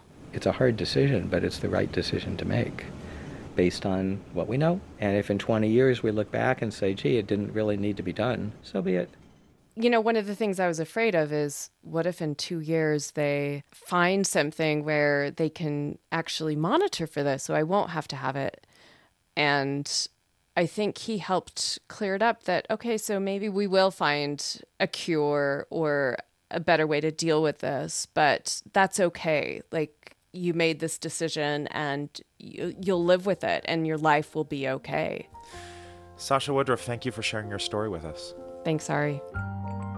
Genomic sequencing can also raise ethical questions, and not all bioethicists agree on how much information patients should have or how they should receive it. Information can be more powerful and more damaging than a scalpel. Hear that conversation tomorrow on All Things Considered. This is NPR News. This is 90.9 WBUR in Boston. Some lovely spring days on the way, feeling more like summer by the end of the week. The forecast tonight, clear, down in the mid-40s. Tomorrow and Wednesday could inch to the upper 50s to about 60, with a good amount of sunshine both days. A few clouds moving in for Thursday and Friday as temperatures move way up to the low to mid-70s. 54 degrees now in the Boston area. This is 90.9 WBUR. It's 5:30. We're funded by you, our listeners, and by Merrimack Repertory Theater, presenting master storyteller and All Things Considered's Kevin Kling in Best Summer Ever, now through May 22nd. MRT.org. In the United States, Roe v. Wade is on the brink of being overturned. But across Latin America, abortion access is expanding.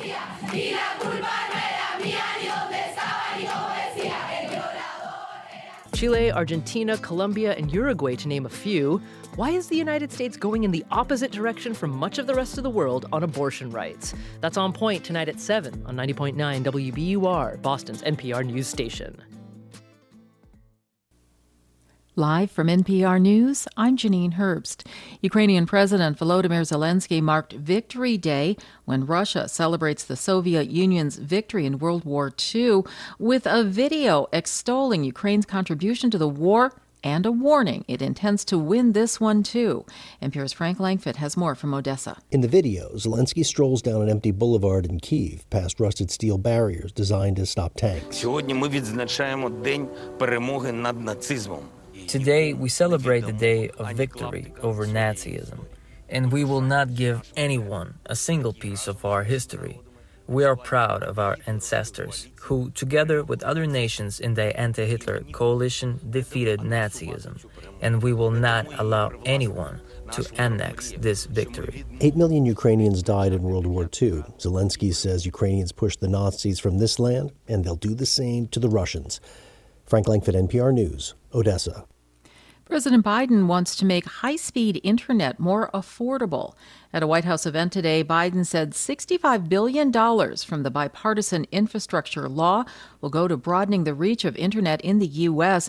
as part of the Affordable Connectivity Program. He says a bipartisan coalition and internet provider companies all came together to support the plan. The bottom line is this. My top priority is fighting inflation and lowering prices for families and things they need.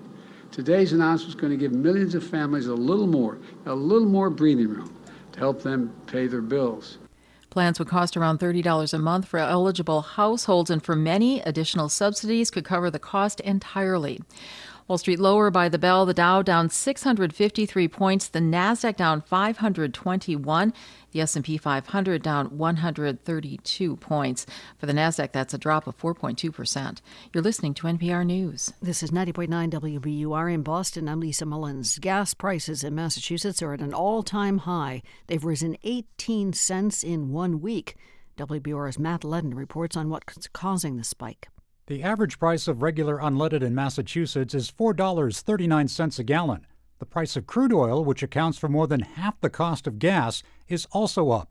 AAA Northeast spokeswoman Mary McGuire says another reason for the increase, we're driving more. We're seeing strong demand here in Massachusetts, and we live in a densely populated area. So that demand for gasoline, coupled with higher crude oil prices, is definitely boosting prices at the pump.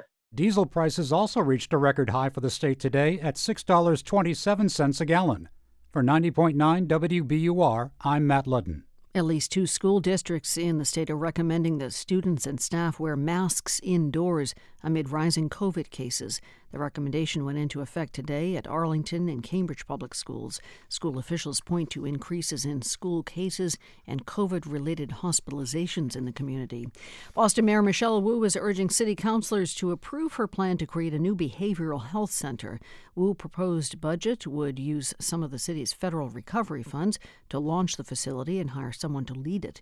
The mayor tells WBUR's Radio Boston the center will help address the rising need for mental health services that school officials are seeing. They're scared that we can't get our young people treatment in the time that they need or in the type of response that they need. And so this is an investment that we are hoping to make at the city level to try to change the dynamic. The center would focus on hiring more multilingual clinicians and clinicians of color.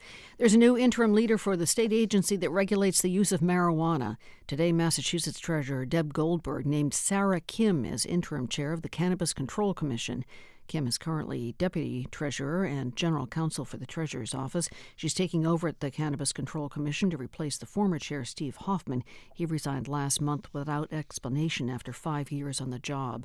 And firefighters in Salem are battling windy conditions as they try to put out a fire that spread to at least 2 buildings. The fire broke out in a residential building this afternoon on Hancock Street in Salem. Officials are urging people to avoid the area. The cause is not known. It's not known if anybody's been hurt. Meteorologists have been warning of an elevated fire danger today because of gusty winds and extremely dry air. Those conditions should continue for a couple of days anyway. Tonight, clear, windy, down around the mid-40s. Tomorrow and Wednesday could make it to the upper 50s to about 60. Plenty of sunshine, pretty dry both days. 54 degrees now in the Boston area at 5:35.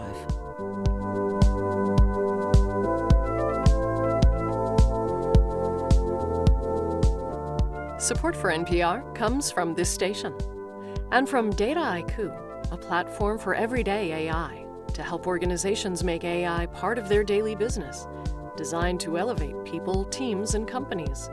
DATAIKU.com.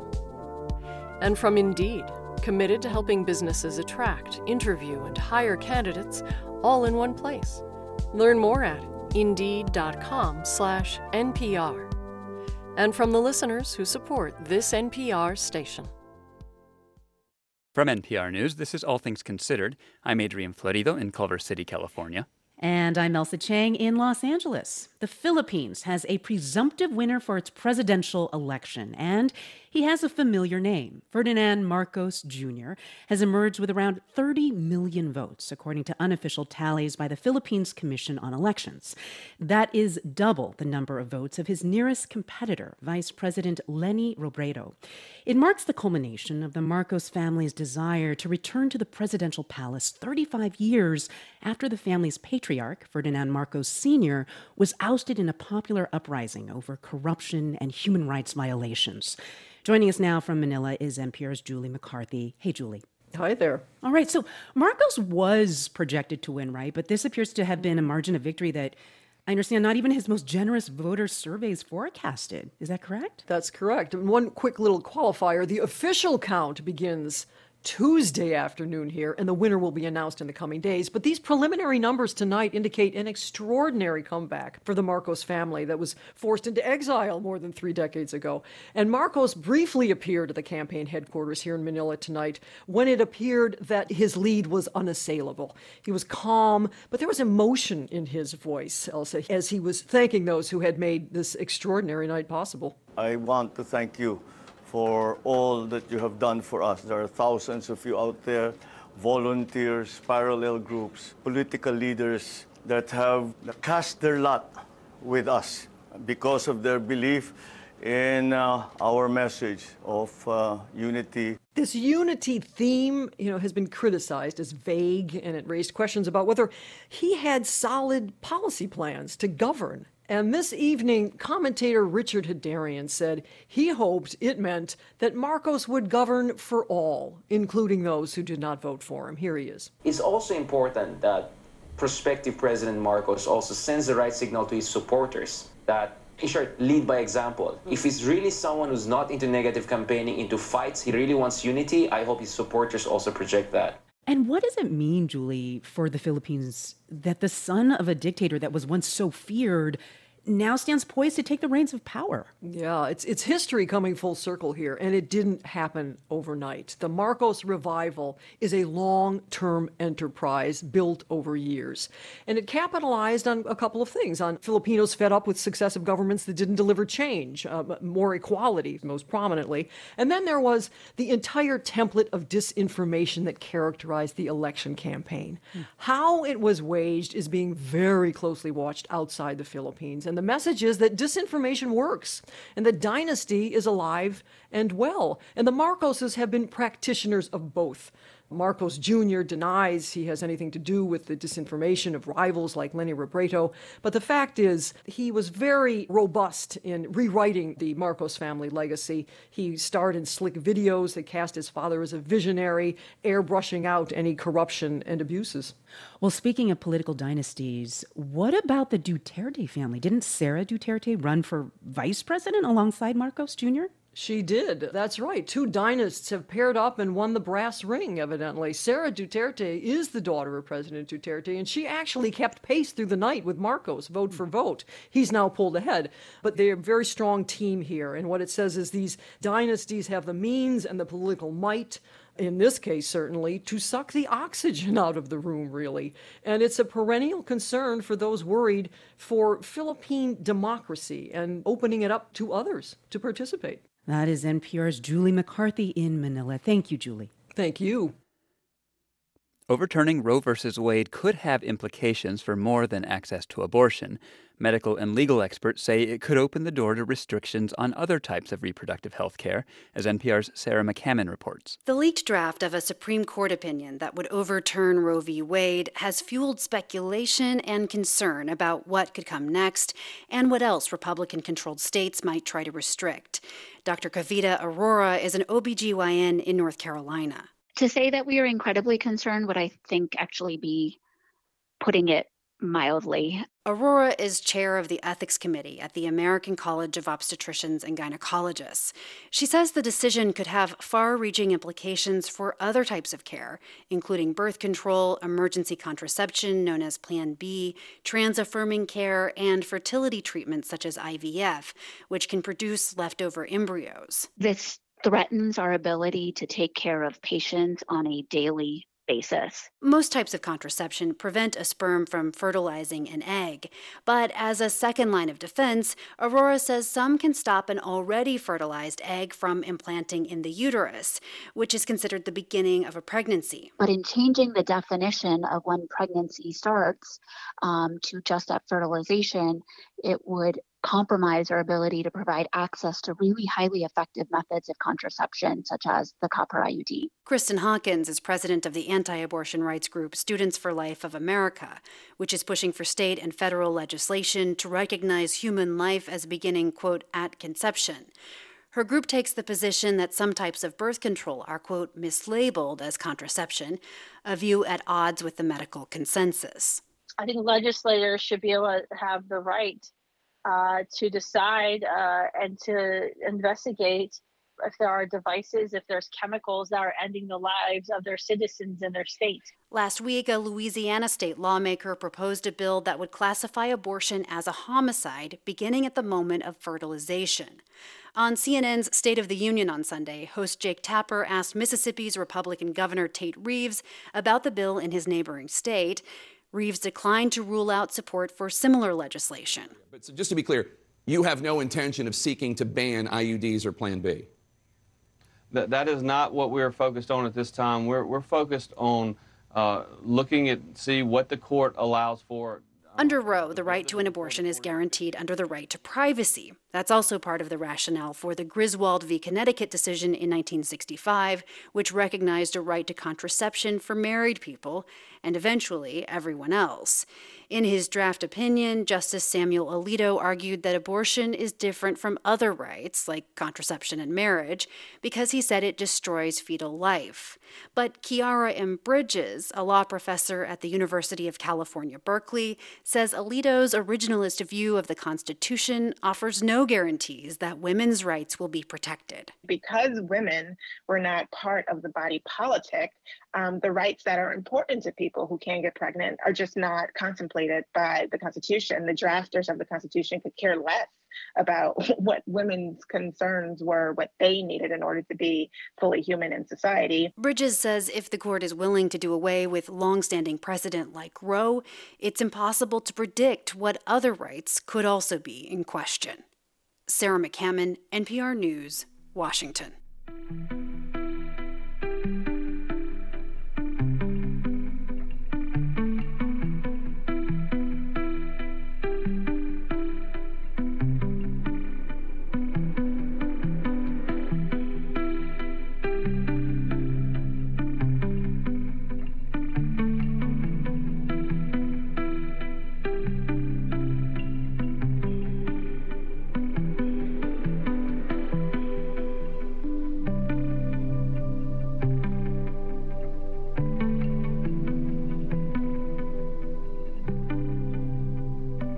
You're listening to All Things Considered from NPR News.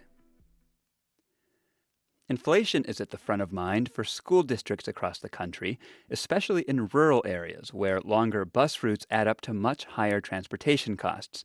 As Iowa Public Radio's Kendall Crawford reports, districts in western Iowa are dipping into their reserve funds to fuel up buses. Across the country, students in rural areas often only have one option for getting to school. They rely on bright yellow school buses, shuttling them back and forth. The one that pulls into Maple Valley Anthon Odo High School holds 100 gallons of diesel fuel. It's just one of 8 buses carrying students from their homes to schools here in western Iowa. Superintendent Jeff Thielander says these buses drive across the county around 20 miles each day. And as diesel prices at the pump linger at more than $5 a gallon, he says that now puts them $16,000 over budget. It's a little complicated. It's not easy to just say, hey, we'll just remove a route, because we don't want to have a child on a bus more than the legal limit of 55 minutes either. On top of that, food inflation means the district is spending more than $500 extra on school lunches each week.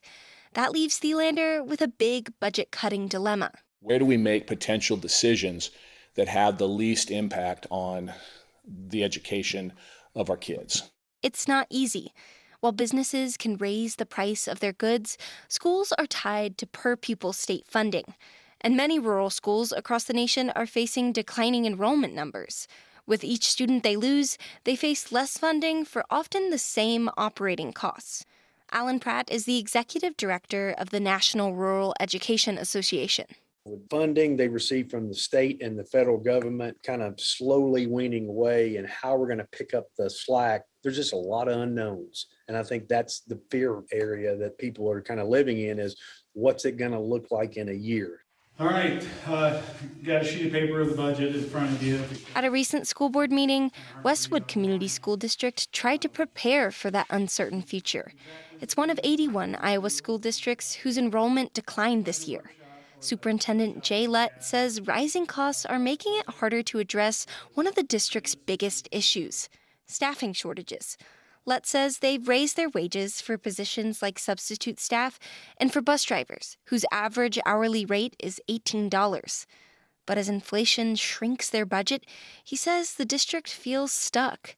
It just can't compete with other starting wages. It's just put school districts in across the state and across the nation kind of behind the big boulder, because we can't get the people to our schools to work.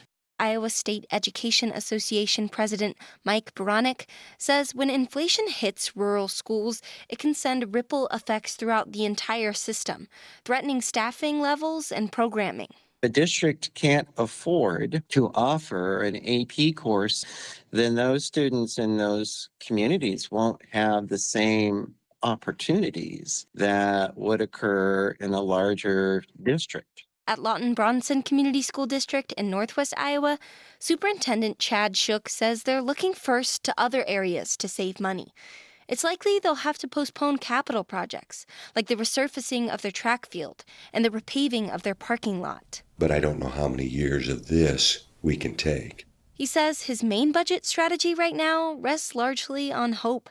Hope that the inflation spiral unwinds a bit before they have to sacrifice anything too close to the classroom. For NPR News, I'm Kendall Crawford in Western Iowa. This is All Things Considered from NPR News. And coming up on All Things Considered, the new TV show Gaslit that highlights some of the forgotten stories of figures in the Watergate scandal, including Martha Mitchell's. Stay informed with all that's happening in the news. Go to WBUR.org or ask your smart speaker to play WBUR. Forecast is next. Shein, the online-only fashion brand based in China, has its biggest customer base here. They're the next wave. It's ultra-fast fashion. I'm Kai Rizdal, ultra-fast and worth $100 billion. We'll tell you about it next time on Marketplace. Tonight at 6:30 on 90.9 WBUR, Boston's NPR news station. Warming weather is on the way. The forecast tonight clear, down in the mid-40s. Tomorrow and Wednesday could inch to the upper 50s to about 60. Plenty of sunshine both days. A few clouds moving for Thursday and Friday. A lot of sunshine still, though. Temperatures move way up to the low to mid-70s.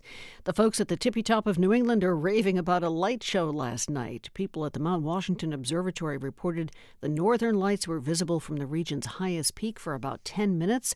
The last time they were spotted was back in October. No word right now on when they will appear once again. Celtics have another matchup with the Bucks in Milwaukee tonight in Game 4 of the Eastern Conference semifinals. Milwaukee leads the best-of-7 series 2-1. Tip-off tonight is at 7:30. It's 5:49. We're funded by you, our listeners, and by the Music Emporium, guitar sellers for more than 50 years, celebrating the enduring presence of music made on the front porch and center stage. More at themusicemporium.com. The Air Force has been tracking and surveying these drone crews for years. They know that 20% of them have clinically high levels of emotional distress. They know that witnessing civilian casualties can make you 8 times more likely to have PTSD. They know all of this stuff. They just don't know what to do about it. I'm Michael Barbaro. That's Today on the Daily from the New York Times. Tonight at 8 on WBUR. This is All Things Considered from NPR News. I'm Adrian Florido. And I'm Elsa Chang. Gaslit shows the Watergate break-in and ensuing scandal as a botched attempt by a bumbling bunch of crooks who had no business leading a life of crime. John Oliver used to have this saying where he called the Trump-Russia scandal stupid Watergate. But I'd watch that and think, well, if you've read the history, you know Watergate was stupid Watergate. In politics, in business, these criminals are not, by and large, very smart people. That is showrunner Robbie Pickering. He knows the history, and his series makes central one figure who has been relegated to a peripheral role in books and movies, Martha Mitchell, the wife of then Attorney General John Mitchell.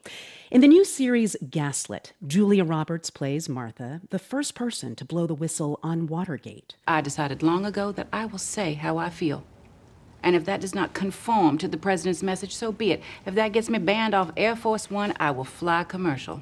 Pickering says his fascination with Watergate dates back to childhood during Richard Nixon's funeral. We had one of those little breakfast table TVs, and I looked over to my mom, and she was just weeping. And all I knew about Richard Nixon up to that point was kind of what the general impression was, the post-Watergate 80s, 90s impression, which was that he was a kind of a disgraceful president. So I just was confused and asked her why she was crying. And she turned to me, tears in her eyes, and she said he was a great man. He was a good man. He was misunderstood. And that the liberals did this to him. And, you know, it started kind of this lifelong fascination with not just Nixon. It started with Nixon, who's immensely fascinating, but he's been done to death. And it really expanded the people around Nixon and the kind of and the culture around Nixon. Like your series focuses on someone not a lot of people talk about when they mention Watergate, and that is Martha Mitchell, the former wife of then Attorney General John Mitchell. Let me ask you, out of all the characters in Watergate, what drew you in the most about Martha Mitchell? The duality, and it's just very complex, and I've always been fascinated with it. And Martha being the hero she was, she started out as really complicit in a lot of the things Nixon did, and she started speaking out because actually she was just always jealous of the pull Nixon had on her husband, John Mitchell, who was his campaign manager and attorney general, and she was really jealous of it. And that's really where the genesis of her speaking out about Watergate came from. And it came from this selfish place. And it came from as selfish a place as her complicity did, but it was heroic. Why do you think Martha Mitchell's story has sort of disappeared from the mainstream retellings of the Watergate scandal? I wish I had a better answer for you than the fact that it's just she's a woman and she was an alcoholic and a complicated woman. I mean, one of the exciting things about seeing Julia Roberts play this character is she's not a typical good guy. I mean, if I met Martha Mitchell at a party, I always said this to my friend Amelia who worked on the show with me. If I met Martha Mitchell at a party, I'd probably immediately be like, get that person away from me. She's not... Someone save me. Someone come up to me. Ask me if I want to go out to the bar for another drink. Exactly. And it was just it's just always been very easy to disregard women like that, even when they're telling the truth. And she was surrounded by flawed people, but somehow she's forgotten and disregarded in history, even though she was the first one among them to publicly tell the truth about it. It's I wish I had a better answer for why Frank Wills, who stopped the Watergate burglary. Right. This is the security guard at the building. is disregarded in the fact that he's a black man. But we all know if he was white, everybody would know his name. 100%. I was mesmerized watching the depiction of Martha and John's marriage because even though it was such a brutal and cruel marriage, you also portrayed this intense love between them. Like John had this one line in this scene where he says, "A good marriage will bore you to death." The kind of marriage you want. You're lucky. And you're cursed. There's nothing like it. Where did you get this idea that even though the Mitchells' marriage wasn't a so-called good marriage, it deeply fed something in both of them? Were you more storyteller or historian there? No, I mean, if you read about their marriage, I mean, honestly, their marriage was so hot. It was hot in all senses of that word. Yeah, it was like they'd have these big Washington parties and they'd both get drunk and just start throwing things at each other upstairs. Like everybody would hear it, and you just know they had great sex after that. These two people couldn't get enough of each other. Yeah, they were addicted to each other and obsessed with each other. And the real tragedy of it is that John Mitchell, basically threw that all away because the sway of being valued by Richard Nixon was just too great for him. Martha Mitchell, she's not memorialized in history as someone who was key to bringing down the Nixon administration, but your series makes the case that she was. And the personal costs that she suffered from Watergate were profound. Did you get the sense that she ever fully understood how much she was gaslit, how much she was manipulated, and that she did play a hugely important role in this story? I think, and what I hope is in the end, she didn't care about that stuff, that she found some peace towards the end of her life that she couldn't find in her marriage with John Mitchell. My reading in between the lines of their marriage, and I don't want to give away the ending, but my reading in between the lines is that, John Mitchell was the one left with a heavy psychological burden for what he had done to his wife. He never really found that same kind of love again, and I think it really haunted him. I think many of us look back on that person we loved when we were, 27, who I always called him the worst person. Everybody has the worst person they'll ever date or totally. love. That somehow you two were toxic together. And yet you're addicted. But I think Martha, because of what she did, she found something greater than that. And she might have gotten out with the raw end of the deal history-wise and in the history books, but I think emotionally, I do think when you read about her towards the end, she found a lot of peace. Well, you left us at a cliffhanger. We only got to see 7 of the 8 episodes, so I can't wait for the final episode. The 7th episode of this show is one of the craziest. It's so weird and so funny and so tragic, and just like the show is. Robbie Pickering is the creator of the new show Gaslit. It's streaming on Starz now. Thank you so much for being with us. Thank you, Elsa. I really appreciate it.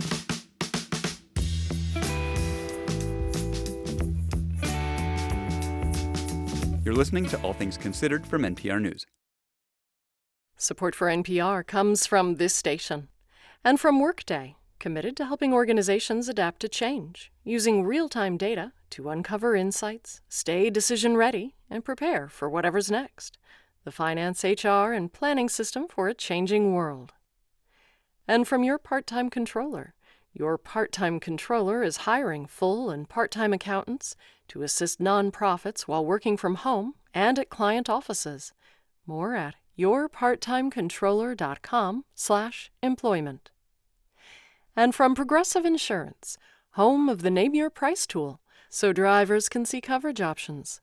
At progressive.com or 1-800-PROGRESSIVE. Price and coverage match limited by state law. I'm midday host Jack Leppiars, and this is 90.9 WBUR FM Boston, 92.7 WBUA Tisbury, 89.1 WBUH Brewster, and you can listen anytime with our app or at WBUR.org. WBUR, Boston's NPR news station. Vladimir Putin defends his war on Ukraine by portraying it as a fight against Nazis. Coming up, Russian Orthodox parishes in the U.S. have been winning converts, including white nationalists. They are anti-abortion, they're anti-trans. There's very distinct gender roles in the church and in the domestic sphere. Good evening, I'm Lisa Mullins. That story coming up. Also, the former president of Honduras has been extradited to the U.S., where he's facing serious criminal charges for his work with drug cartels.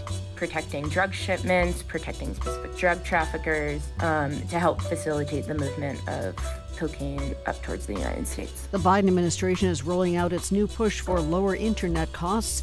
Also ahead, a lifelong memory of comfort from a warm cookie. It's 6:01. News headlines and the numbers from Wall Street are coming up next.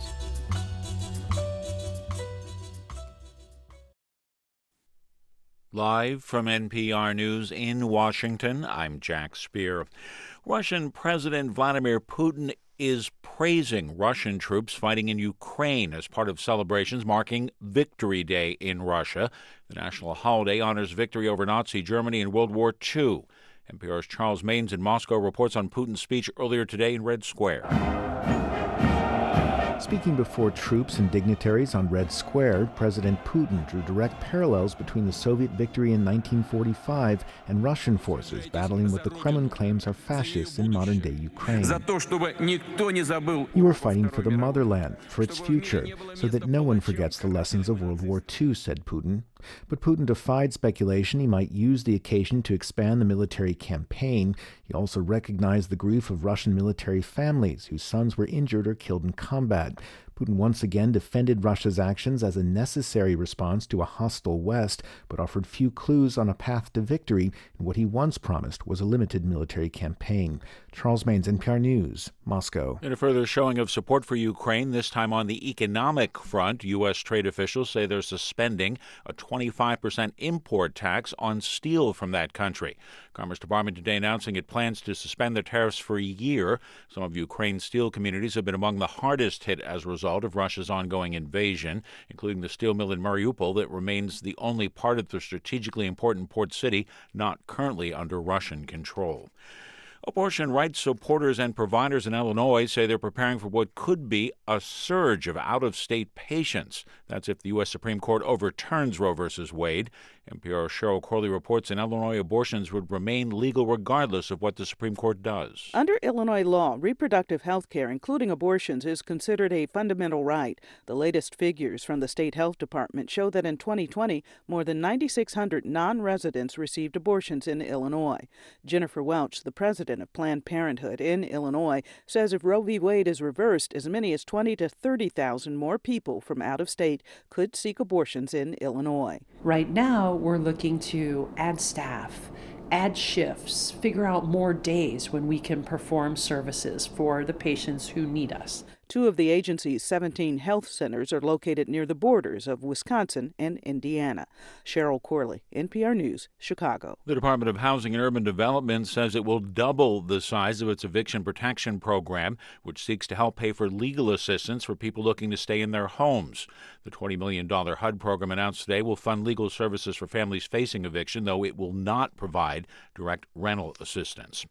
The sell-off continued on Wall Street today. The Dow was down 653 points. The Nasdaq fell 521 points. This is NPR. This is 90.9 WBUR in Boston. I'm Lisa Mullins. Boston Mayor Michelle Wu is reviewing how the city is providing social services near the intersection of Mass Avenue and Melnia Cass Boulevard in the South End. Today, the mayor said the city is limiting operations at an engagement center in the area and trying to decentralize the social services the center offers. WBUR's Deborah Becker has more. Wu tells WBUR's Radio Boston the number of people gathering in the area prompted her decision to restrict operations at the center, which helps connect people with housing and services for addiction and mental health. We continue to see with the warming weather, large crowds gathering, and that has been difficult for public safety. The center opened in December, just before the city removed the remaining tents from a large homeless tent encampment. Wu says more than 180 people have been placed in low-threshold housing since the encampment was dismantled. For 90.9 WBUR, I'm Deborah Becker. Drivers in Massachusetts are paying the highest prices ever recorded in the state for gasoline and diesel. AAA reports the statewide average prices for both fuels hit all-time records today. For regular unleaded, the average cost is now $4.39 a gallon. That's up 18 cents in 1 week. For diesel, it's $6.27 a gallon. It shot up 37 cents in 1 week. Governor Charlie Baker says lawmakers should act now to pass a $3.5 billion economic development bill he proposed. Money would go to infrastructure projects in every city and town in the state with the goal of revitalizing downtowns. The governor says too many communities have yet to recover economically from the pandemic. If we don't get these dollars into the hands of cities and towns across the state now so that they can begin the process associated with planning, designing, and reimagining and jumpstarting their local economies and their downtowns, we'll continue to see empty storefronts and quiet main streets for years to come. Baker says another reason to act now is that the federal COVID relief dollars that would help pay for the projects must be spent by 2026. UMass Lowell will have a new chancellor this summer. Today, school leaders selected Julie Chen to lead the school. She's currently a vice chancellor at UMass Lowell. She's worked there for 25 years. Chen will replace Chancellor Jackie Maloney, who is retiring. In the forecast, beautiful day today, nice evening, clear, chilly overnight tonight, down around 42. Tomorrow, sunshine returns, breezy, a little bit milder, about 60 for a high. Same for midweek. Wednesday should be sunny, maybe a few clouds around, again just about 60 degrees. Could hit the low to upper 70s later in the week. Holding steady at 54 degrees now in the Boston area at 6:07. We're funded by you, our listeners, and by the Joyce Foundation, committed to advancing racial equity and economic mobility for the next generation in the Great Lakes region. Learn more at joycefdn.org.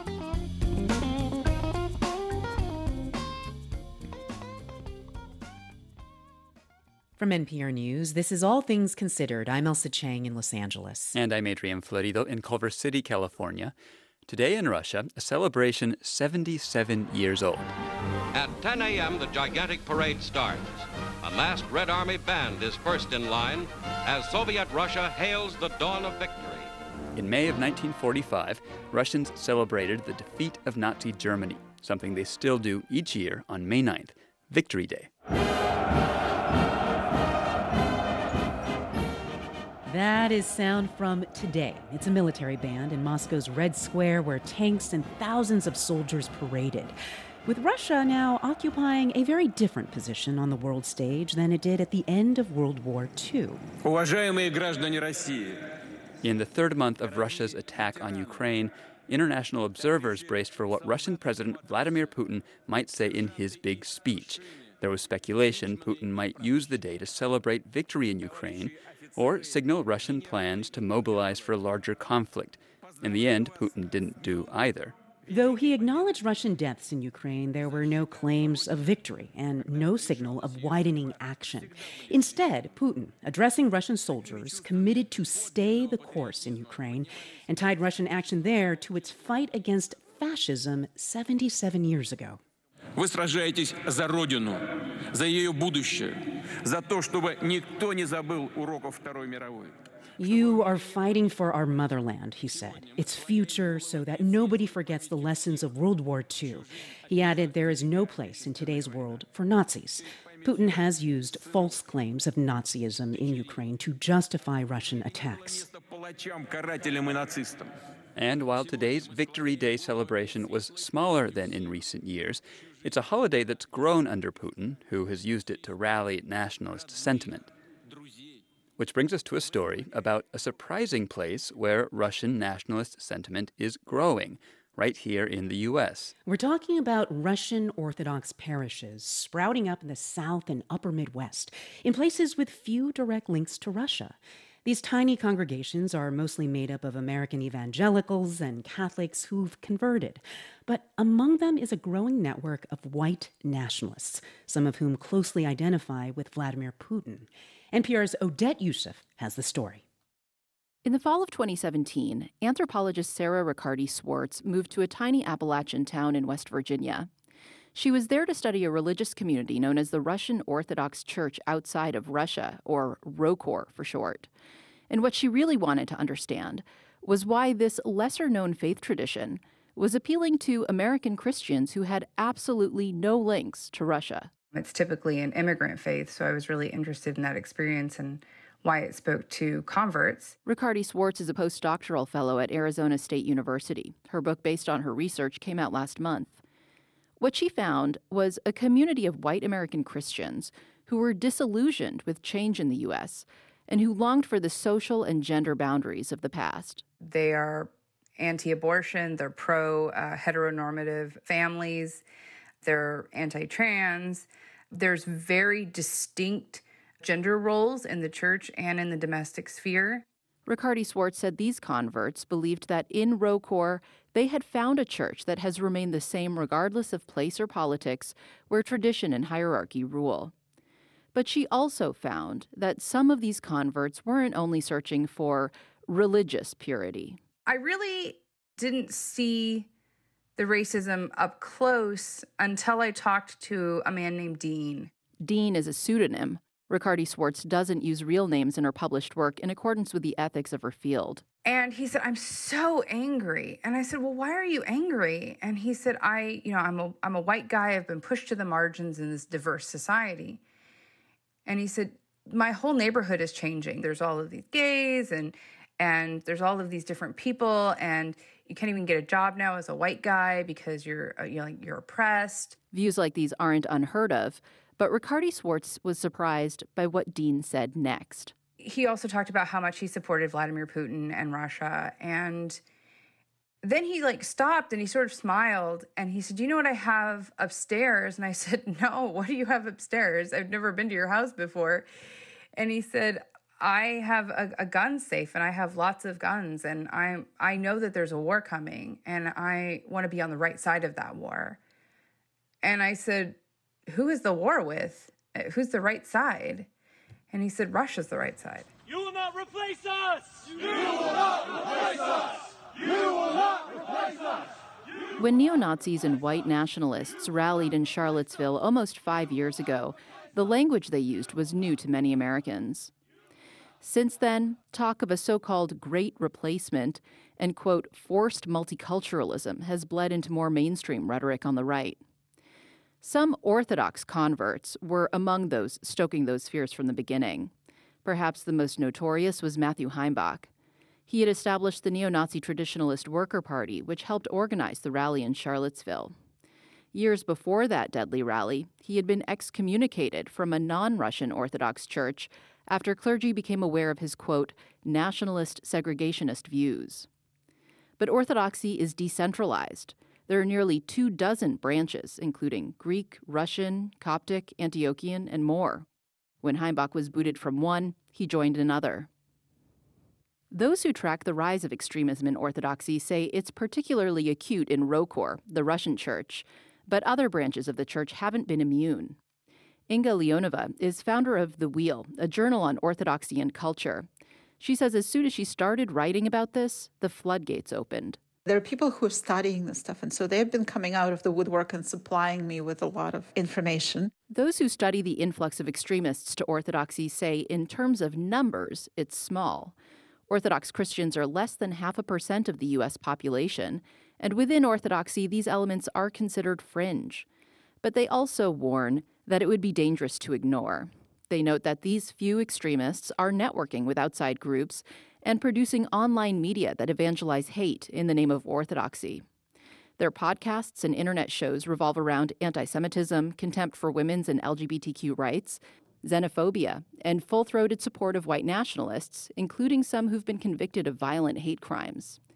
More recently, some have used their channels to amplify pro-Putin propaganda. Here's the deal also, Russia is a Christian nationalist nation. They're actually Orthodox Christian or Russian Orthodox. So, the day before Russia invaded Ukraine, a clip from a far-right talk show on the web made the rounds on social media. It featured a woman named Lauren Witzke, who was the 2020 GOP candidate for Senate from Delaware. Witzke is also in the process of converting to Russian Orthodoxy. I identify more with with Putin's Christian values than I do with Joe Biden. Witzke declined to speak with NPR for this story. A loyal MAGA supporter, she aligns with the white nationalist America First movement and ran on an anti-immigration platform. At one point, she seemed to support QAnon conspiracies, but has since renounced it. Aram Sarkisian says this pro-Putin stance is common among far-right converts to Orthodoxy. They see in him an Orthodox leader who stands for their perspectives on these culture wars issues, who speaks in the same blustery language that they look for in a strong leader. Sarkisian is a postdoctoral fellow who studies the history of Eastern Orthodox Christians in the U.S. at Northwestern University. He says Kremlin propaganda has styled Putin as a pious defender of orthodoxy and traditional values. This has appealed to Christian fundamentalists in the U.S. Putin has also positioned himself as a foil to pluralist democracies of the West. That has appealed to America's white nationalists. Now, with the war, Putin has received religious cover from the head of the church. The patriarch in Moscow claimed the invasion of Ukraine is necessary to protect Orthodox Ukrainians from Western influence, namely gay pride parades. In the U.S., some lifelong Rokor adherents have left their churches because of this. Somebody just said we should stand and pray for both sides. Well, were the Brits supposed to pray for Hitler and Churchill at the same time? Liana Zazulin grew up in a Rokor community in Long Island. She's bewildered by the admiration these new converts hold for Putin and by the draw that her beloved church holds for white nationalists. But Zazulin says she's seen a growing tolerance for racism in the church. Suddenly you would turn around and go, I don't recognize this. 4 decades ago, when she married her African-American husband, they were welcomed. But as the church expanded into new areas of the U.S., their kids experienced racism. Those shifting attitudes may have signaled to white nationalists that this church would be a place where they would be tolerated. Inga Leonova uses the word infiltration when she talks about this, and she feels bishops across Orthodoxy are intentionally looking the other way. She says it's frustrating, but still, she chooses to remain Orthodox. It's a treasure that I cherish, that has formed me, that has formed, paradoxically, maybe for some people, my views on the value of each human person. Whether black, white, Asian, female, gay, or transgender, Leonova says this is what she understands Orthodoxy to be. Odette Youssef, NPR News.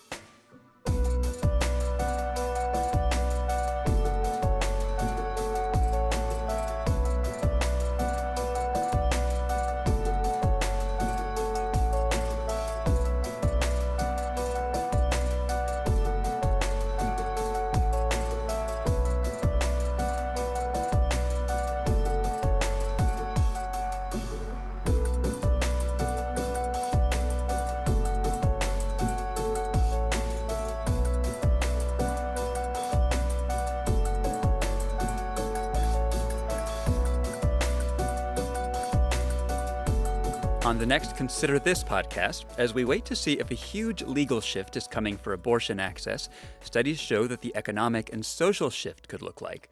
More on who could be hit hardest if Roe v. Wade is overturned. Listen to NPR's news podcast, Consider This, where we go a little deeper on a story or two in the news to help you make sense of the day. You're listening to All Things Considered from NPR News. And coming up on Marketplace on WBUR, an online-only business model that could make fast fashion even faster. That's coming up on Marketplace starting at 6:30. We are funded by you, our listeners, and by Mass Farmers Markets. Spring is here, and farmers markets are opening. Find an open market near you at massfarmersmarkets.org. Today, the week on Wall Street started up way down. The Dow dropped 2%, 654 points, to end the session at 32,246. S&P and NASDAQ lost even more ground. The S&P fell 3 0.2% to finish at 39,91. The NASDAQ surrendered 4 0.3% to finally settle at 11,623. Workers in the Boston area have seen their pay increase faster than they have since 2006. The Bureau of Labor Statistics reported today that wages and salaries in the region rose 6.1% over the last year. Even so, it didn't keep up with rising costs. Inflation grew 8.5% during the same period. It's 6:19. We're funded by you, our listeners, and by Semester Off, an education and wellness program in Wellesley, helping college students and high school grads get back on track. Summer semester starts June 6th. SemesterOff.com. And Comcast Business, helping protect small businesses with Comcast Business Security Edge. Powering possibilities, Comcast Business Internet required. Restrictions apply. Turn your old car into new news. Support the programming you love by donating your vehicle to WBUR. Learn how at WBUR.org/cars. Nice clear skies overnight tonight, down in the mid-40s tomorrow and Wednesday, making it to the upper 50s to about 60 degrees. Plenty of sunshine both days, maybe a few clouds moving in on Wednesday. 54 degrees now in Boston. This is WBUR. WBUR supporters include Porter Square Books, a neighborhood bookstore in Cambridge and Boston with extended summer hours. Events, book recommendations, and more, portersquarebooks.com. From NPR News, this is All Things Considered. I'm Elsa Chang. And I'm Adrian Florido. Last month, the former president of Honduras, Juan Orlando Hernandez, was loaded onto a plane owned by the U.S. Drug Enforcement Agency and extradited to the United States. Tomorrow, Hernandez will be arraigned in a New York courtroom on charges that for 2 decades, including during his time as president, he worked with drug cartels to help send hundreds of tons of cocaine into the United States. Sarah Kanosian is a reporter for Reuters and has been following this story. Welcome. Hi there. Thank you.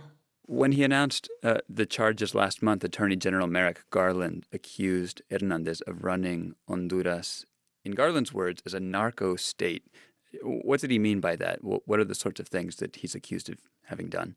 The list is long, and some details came out during the trial of his brother Tony, who was also convicted on narco trafficking charges. It ranges from accepting money from drug traffickers to finance his political campaigns, to protecting drug shipments, protecting specific drug traffickers, to help facilitate the movement of cocaine up towards the United States. I understand he's accused of using the military to help get those drugs into the U.S. Yeah, that's a big part of it. Sort of when you read the indictment, it mentions using military officers to help protect drug traffickers, leaking information to drug traffickers about anti-narcotics operations, oftentimes anti-narcotics operations done in conjunction with the United States. Because Juan Orlando was a key ally to the United States in anti-drug efforts. So sometimes, though, that information would get leaked to drug traffickers who were favored by the military or a different part of the government to help facilitate the movement of drugs. And is he accused of having personally profited from the proceeds of these drug shipments? Yeah, and primarily a lot of that money went into his political campaigns. I think most audience members are familiar with El Chapo from Mexico's Sinaloa cartel. And this came out during the trial of Juan Orlando's brother, Tony, was accused of giving $1 million that went into one of Juan Orlando's campaigns. Hernandez will be in a New York courtroom tomorrow, as we mentioned. How is he expected to plead to these charges against him? All signs point to he's going to plead not guilty. He himself has long denied the drug charges, but the fact that he was such a prominent U.S. ally in Central America in anti-narcotic efforts is a key part of his defense team's argument. Because during his time, Honduras extradited several narco traffickers to the United States, some of who have come out saying that they bribed Juan Orlando or in some way had dealings with him. And his defense team says, well, they're taking the word from these narco traffickers, but at the same time, he cooperated so much with the United States. It is somewhat surprising, though, right? Because, I mean, just a few years ago, Hernandez seemed to enjoy a pretty good relationship with the U.S., especially on issues of immigration and security. President Donald Trump even shook his hand at the UN in 2019. So what happened? How did the relationship take such a turn? I mean, that is a big question, why Juan Orlando was able to hold such good relationships with various administrations, Trump, but also under Democratic administrations like Obama. There were good relationships on the one side, but this investigation was going on the other. I think in some cases, one hand didn't know what the other one was doing. And then on the other, the United States government felt like they needed a partner, and he was willing to step up and do some things that various U.S. governments wanted. So in playing nice, he sort of bought himself time, but at the same time, there were these ongoing investigations. Honduras' new president, Xiomara Castro, she fully cooperated with her predecessor's extradition, it seems. What does this signal about the U.S.-Honduras relationship now, you think? I think it's at a tense moment, but I think that there is a lot of hope. In speaking with a couple members of her administration, there does seem to be a willingness to want to cooperate with the United States and try and run a government that is less corrupt than the previous one. Sarah Kanosian is a reporter for Reuters. Thank you so much for joining us. Thank you.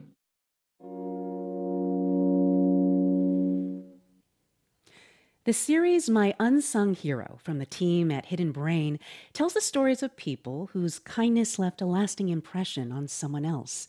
Today's story comes from Julie Ort. When Julie started college, she was recovering from a major spinal cord injury. The leg brace and crutches that she used to walk often made her late to class. And on one of these occasions, she got to her physics class and was trying to maneuver into a seat without drawing attention to herself.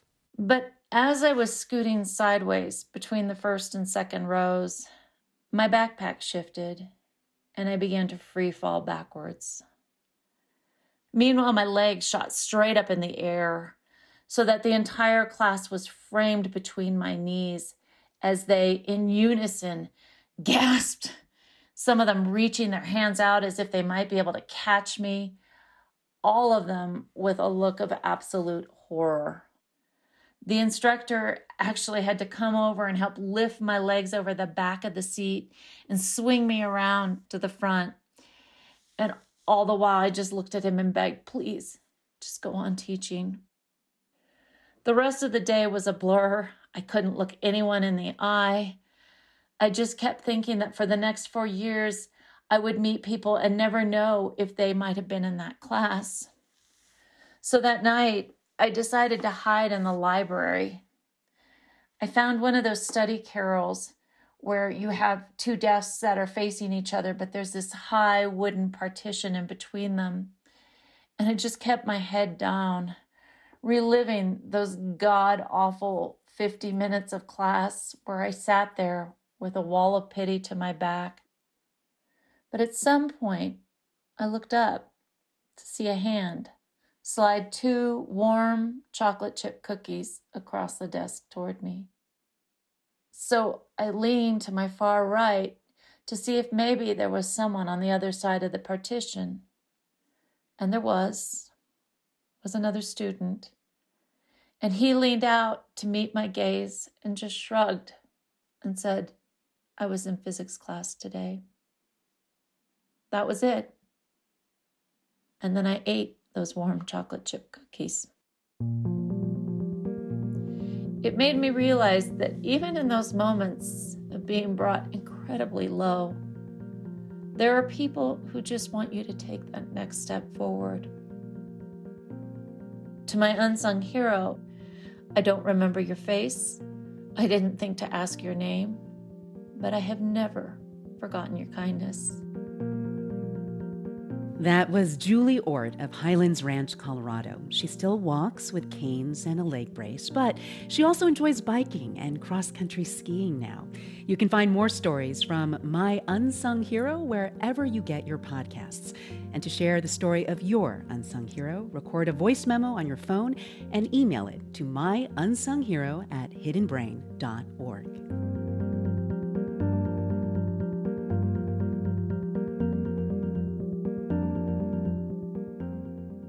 This is NPR News. And this is 90.9 WBUR. Clear tonight, down around 42.